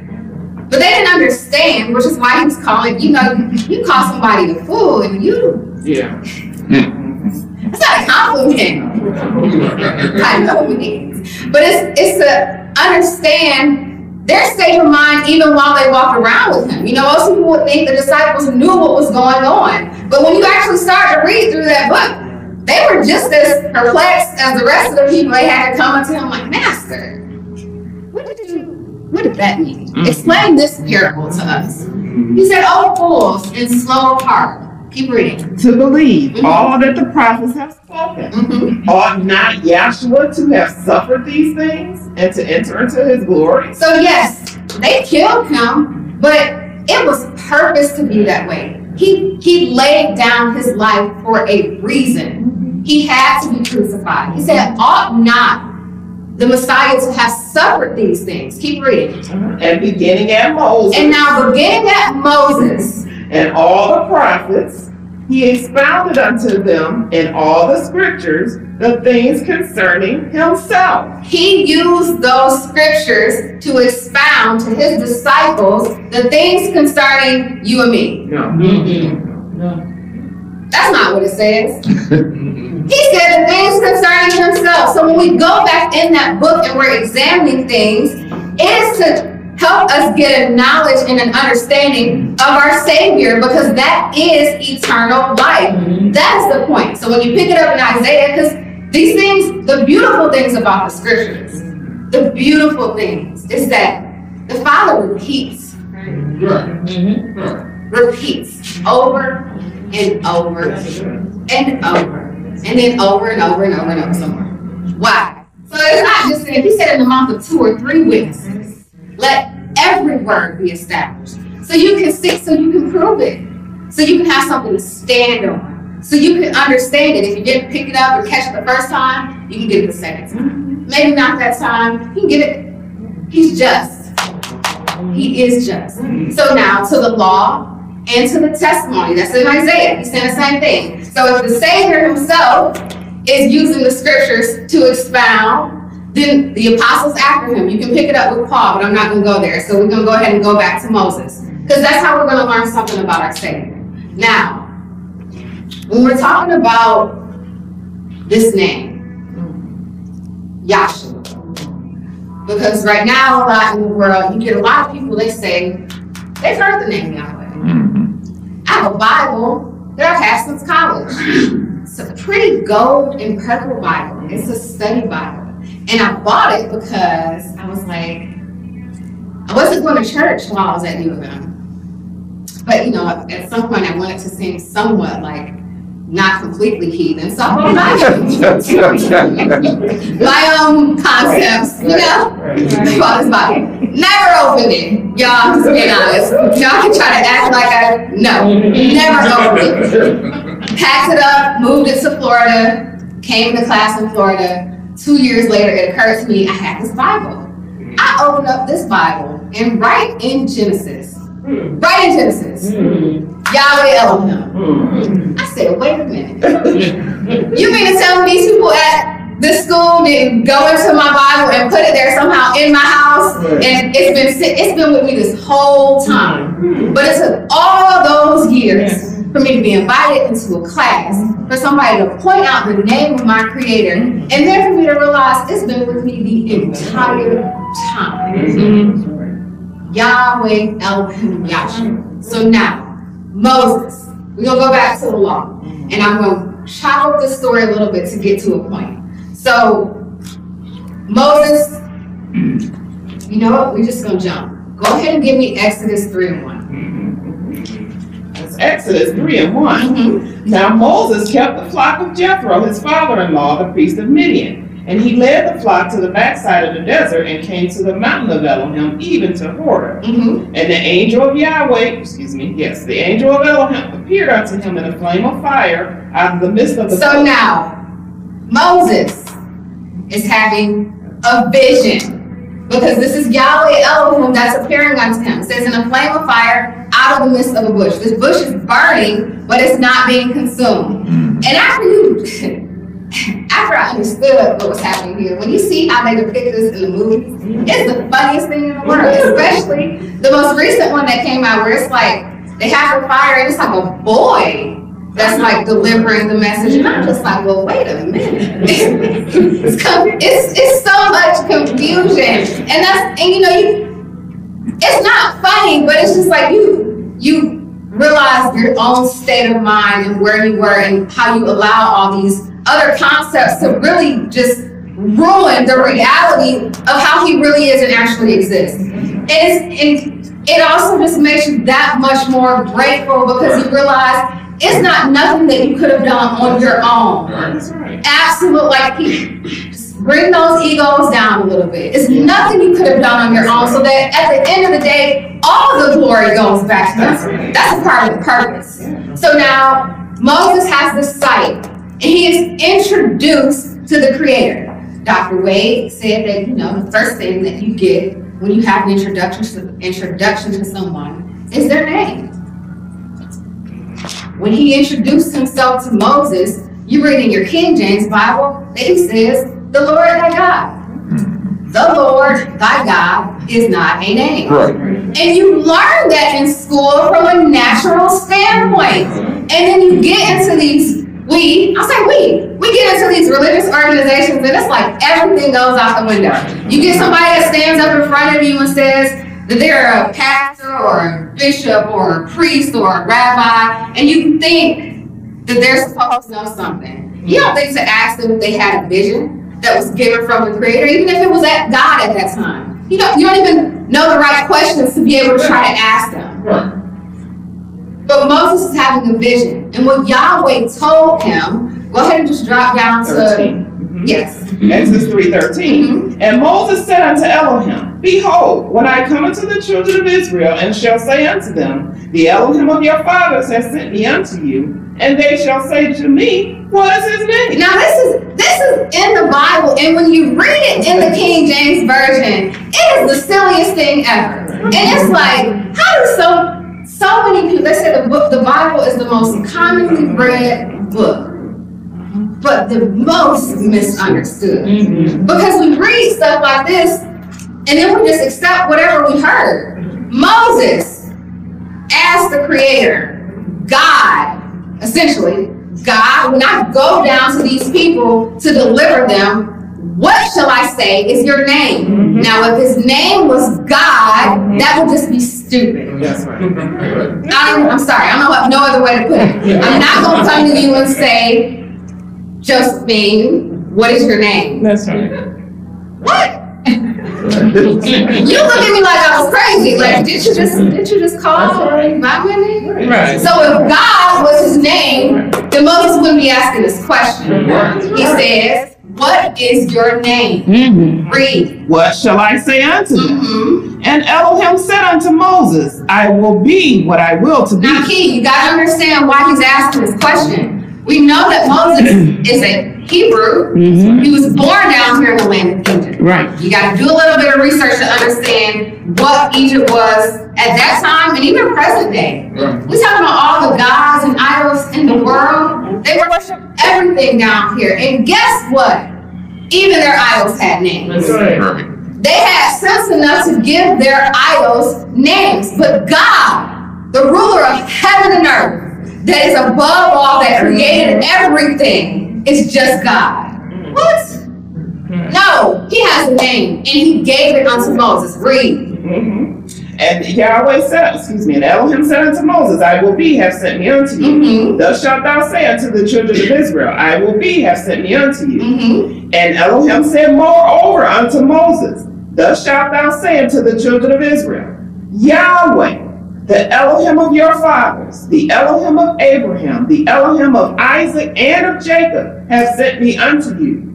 This is my name forever, and this is my memorial unto all He generations. says Yahweh, the Elohim of Abraham, Isaac, and Jacob. Why? Because when you go back and read, somebody encouraged me recently to go back and read the book of Genesis. And y'all, it's not even that long, but it's kind of long to get through. They talk about all the begets. Right. Yeah.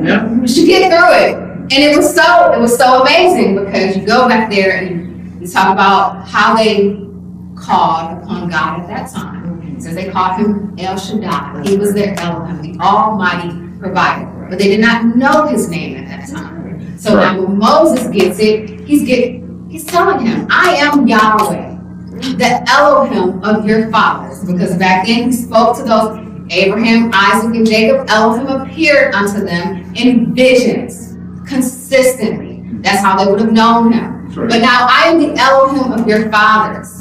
And then he says, this is my name forever. Yes. That's right. Yes. And then we get stupid and then don't know what forever means. So then you gotta get a dictionary. Get your own dictionary that you got at home and look up forever. And you know, you think these things are silly, but I've had times where I've had to look up small words. Like how? The first time somebody asked me if I knew the definition of how, I was offended. Right. Wait a minute. I have a college education. You just asked me, do I know what how means? And then you just gotta knock you down a little bit. Get that dictionary and look that word up. And then you realize, nope, didn't know what it means. 30 years old, didn't know the definition of how. Simple stuff. But then he rebuilds that knowledge back up to be able to come to a knowledge and understanding of him. He said, this is my name forever, and this is my memorial unto all generations. Not just the Israelites or the Hebrew people who he established his purpose with, but this will be for all generations. So now Moses is commissioned to come back down here into the land of Egypt. He gets signs and wonders, and he is instructed to deliver the children of Israel up out of this bondage that they had been in. It had already been prophesied through Abraham, and I don't even have time to go there. But so they're in Egypt, and that's where he was reading it in Exodus, the 12th chapter.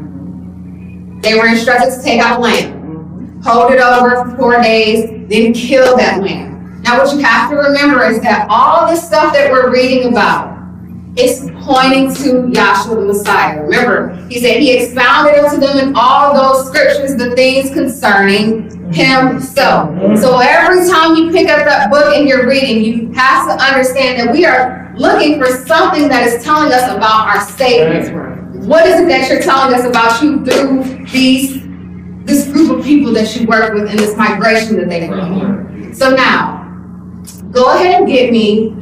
He delivers them up out of the land of Egypt. They're in this wilderness of Sinai. They're told to wash up and clean up, for against the third day this law is going to be spoken down. Now people think they're holy and they're out here keeping some 10 Commandment law that they have nothing about. It's a party that they weren't invited to most of the time. This was given to the Israelites, the children of Israel alone. And it wasn't just 10. Like they said, you have some 613 laws and ordinances that the Father gave to them. So in Exodus the 20th chapter, he's speaking down his law. Go ahead and get me 20 and 1. Exodus 20 and 1. And Yahweh spake all these words, saying, I am Yahweh thy Elohim, which have brought thee out of the land of Egypt. He's repeating. He delivered them. He's repeating. I brought you up out of the land of Egypt, out of this bondage. Keep reading. Out of the house of bondage. Mhm. Thou shalt have no other Elohim before Let me. me be clear. Thou shalt not have no other gods before me. Keep reading. Thou shalt not make unto thee any graven image. And you read this stuff and it's like, this world's so corrupt. Thou shalt not make any graven image. The amount of graven images that are out here in this world that people think is how they're supposed to worship God, it's like your own first beginning of your commandments tell you exactly not to do what you're doing. How did it get so corrupt? All the way back here, it started when you spoke it down. Go ahead and keep reading. Or any likeness of anything Or any likeness of anything. that is in heaven above. And wait, the beautiful thing about Yahweh is he don't leave gray area. To your Don't leave it up to your interpretation either. It is very specific and clear. With these graven images, don't make it like to anything in heaven. Keep reading. Or that is in the earth. Or that's in the earth. And for all your smart people that think that maybe you got some extra stuff that, no. And not even nothing that's underneath the earth. Right. None of it. Keep reading. Or that is in the water under the earth. That's in the waters under the earth. Keep reading. Thou shalt not bow down thyself to them, Mhm. nor serve them. For I am Yahweh thy Elohim, am a jealous Elohim, Mhm. visiting the iniquities of the fathers upon the children unto the third and fourth generation. And I'm a jealous Elohim, and I will visit this iniquity. Right. I will visit this iniquity unto generations and generations, unto the third and the fourth. People say, y'all take this name too seriously. Oh, yeah. But when you read this Bible, Yahweh didn't play about this name. That's right. Did not play. Keep reading. Now, excuse me, and showing mercy unto the thousands of them that love me and keep my commandments. And showing mercy unto thousands of them. So he tells them not to take his name in vain. Thou shalt not take the name of Yahweh thy Elohim in vain. And you know, growing up, you think that that's like, gosh darn, right? That's taking the name in vain, right? No, because God ain't even his name. When you look up the definition of vain, it means fruitless. It means to bring to naught, essentially useless. All the way back here, when this was given, Israel had problems. Because they went out here saying, God darn. That's right. Right. They stopped using the name. They started substituting it with other things. That is taking it in vain. It's useless if you don't use it. That's right. It's useless if you don't know the power that's That's in it. right. That's right. It's useless if you can't call him. So he told them that. And they corrupted this thing. We're going to pick up one example, and then I'm going to get two other scriptures, and then I'm going to have a seat. Go ahead and give me 1 Kings. And then get the scripture lesson in Philippians. Okay, 1 Kings. And then get Acts, the 3rd chapter. 1 Kings 18. Prophet Bill. Yeah. And do you want me to stop and just jump down a little bit? You can start, I don't have time, so you can go right to 1821. So Okay. you go, 1 Kings,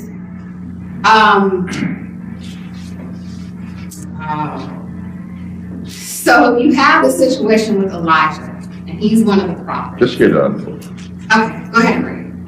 That'll be 1 Kings, and I'll start at 17 just to pick it up a little bit. 1 Kings 18 and 17. And it came to pass when Ahab saw Elijah, that Ahab said unto him, Art thou he that troubleth Israel? And he answered, I have not troubled Israel, but thou and thy father's house, and that he has forsaken the commandments of Yahweh, and thou hast followed Balaam.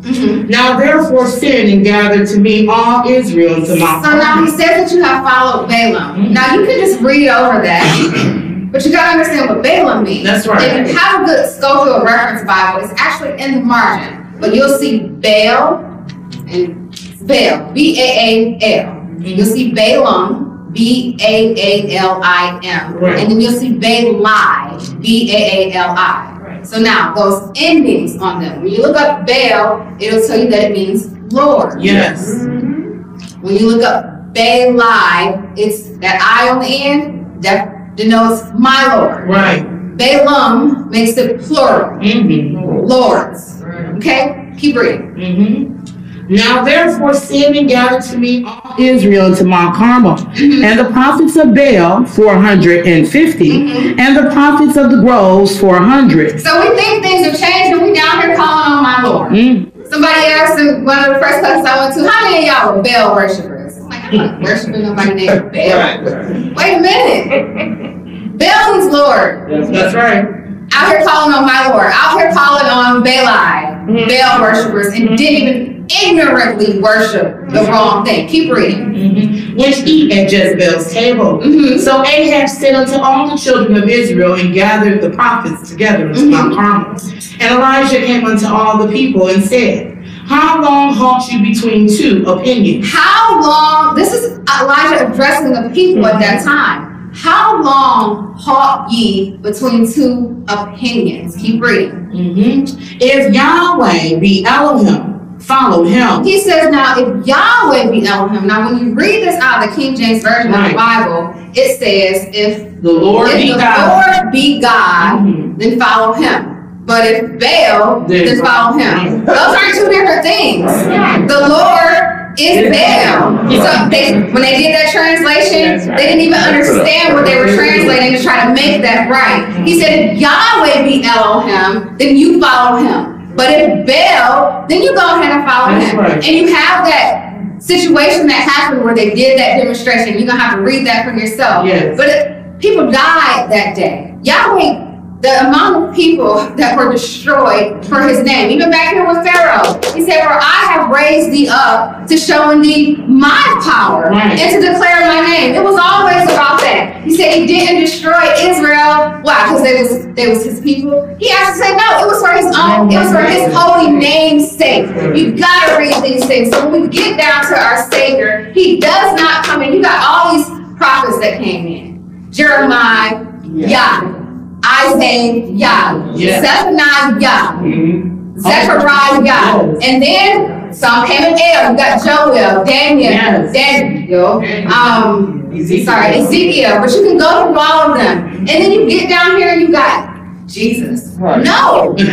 All their names, you can go to a concordance or the back of a Bible. They all had meanings. That's right. They all had purposes for why they were sent and how they were to lead the people. So when Yahshua came in Matthew 1:21, it says, you shall conceive and bear a son, and his name shall be called Yahshua.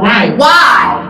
For he shall save his people from their, not his sins, from their sins. His name has his mission in it. His name's Yahshua, which means Yahweh is salvation. We're talking about soul salvation, eternal life down here. So when we get to our scripture lesson and it talks about that, Yahweh has highly exalted.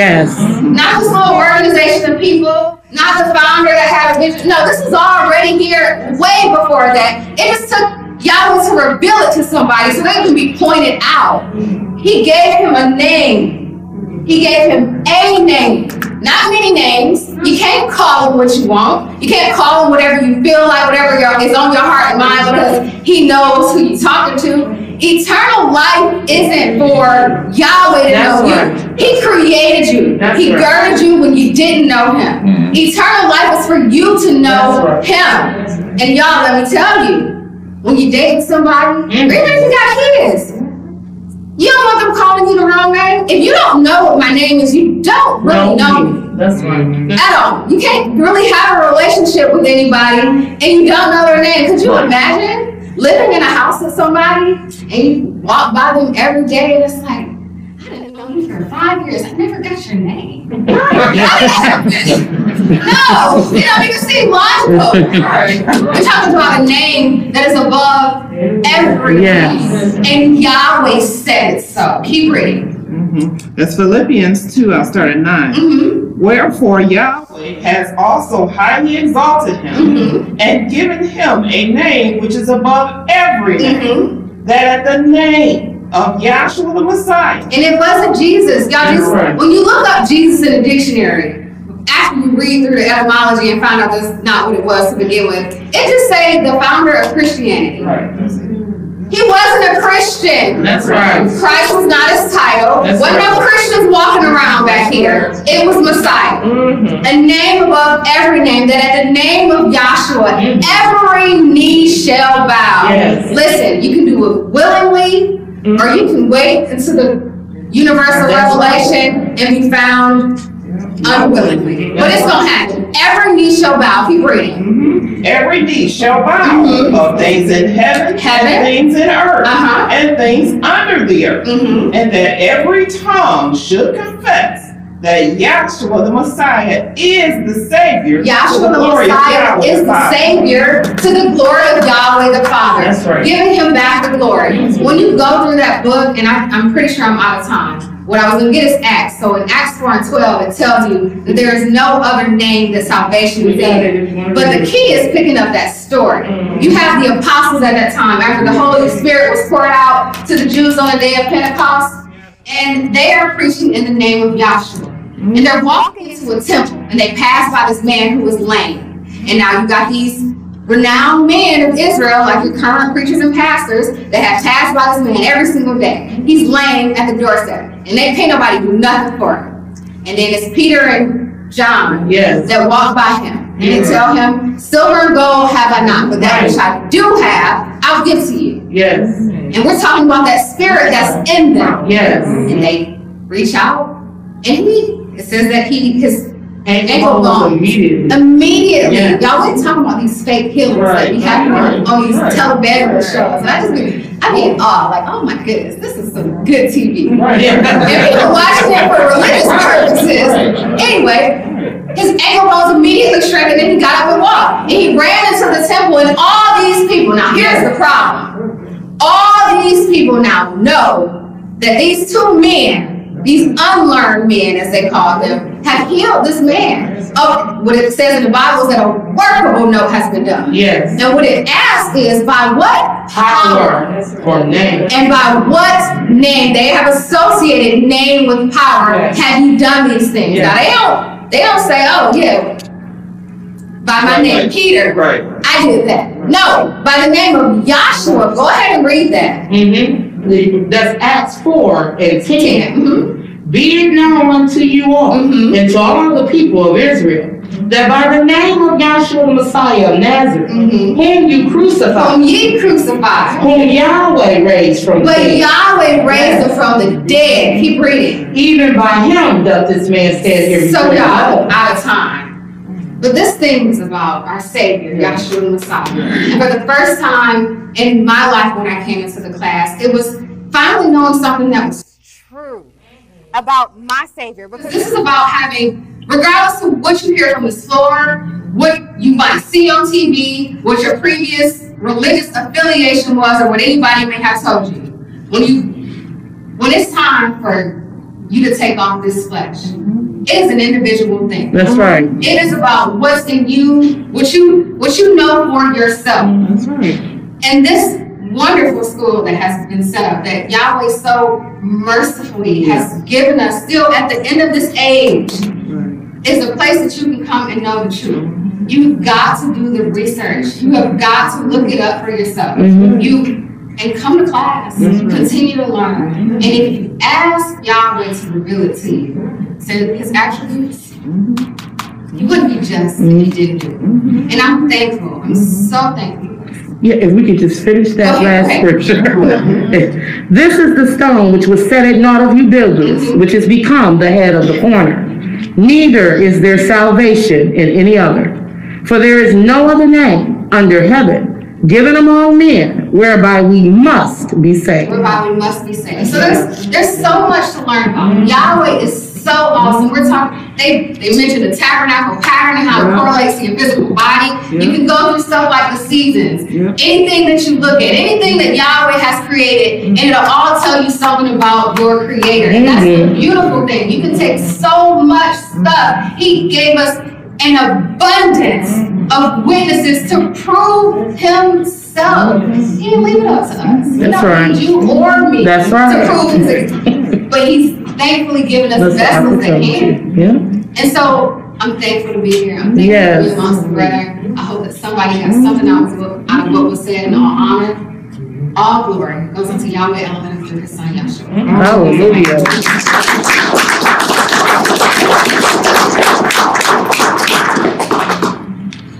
Thank you, Dr. Johnson, for that beautiful testimony. And we will now have a brief comments from our Dean, Dr. Martin. Speak up. And it will be brief, folks. I just wanted to thank our visitors for gracing us with their presence. I want to extend the invitation to you that you're welcome to join us at any time. Your daughter Nikki has pretty much everybody in here's phone number. So if you have any questions, any concerns, if you want to know when we're going to do this again, just pick the phone and give us a call. Because what has happened today is Yahweh, the Creator Himself, has introduced Himself to you. And He introduced Himself to you the same way He introduced Himself to everyone that's sitting in here. That's right. Present. In other words, this high and lofty element, what we call Yahweh, in this invisible shape and form, took on shape and form, and then just came down and manifested in the flesh. See? And that's exactly what He's done to you. See, this same Yahweh, see, Elohim has manifested in the flesh of your daughter and delivered Himself to you. So that the mercy and the grace of Yahweh is because He loves His offspring, just like you love your offspring. And she is an example, just like everyone in here, is a walking image of what the Creator has done for the whole world. That's why you do what you do for your child out of instinct. You can't help it. Because He did it for you. So thank you. Please come and join us. Hallelujah.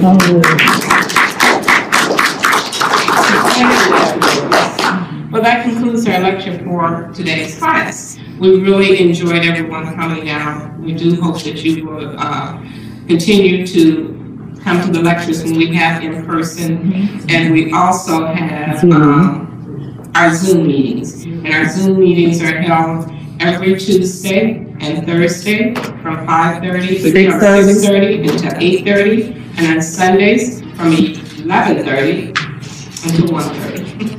So you can just attend on Zoom as well. We don't have your email to send you a link that you can have this person, Lauren Lewis in the blue, will take your email. You can give it to whoever you came with to get the email. So at this time, we will have Dr. Solomon, who would ask everyone to please stand and on Zoom in the moments of silence in your heart and mind. Now to Him who is able to keep you from falling and to present you faultless before the presence of His glory with exceeding joy, to the only wise Elohim, our Savior, through Yahshua the Messiah, our Sovereign, belong glory, majesty, dominion, and power, both now and forever. Let us all say, Hallelujah.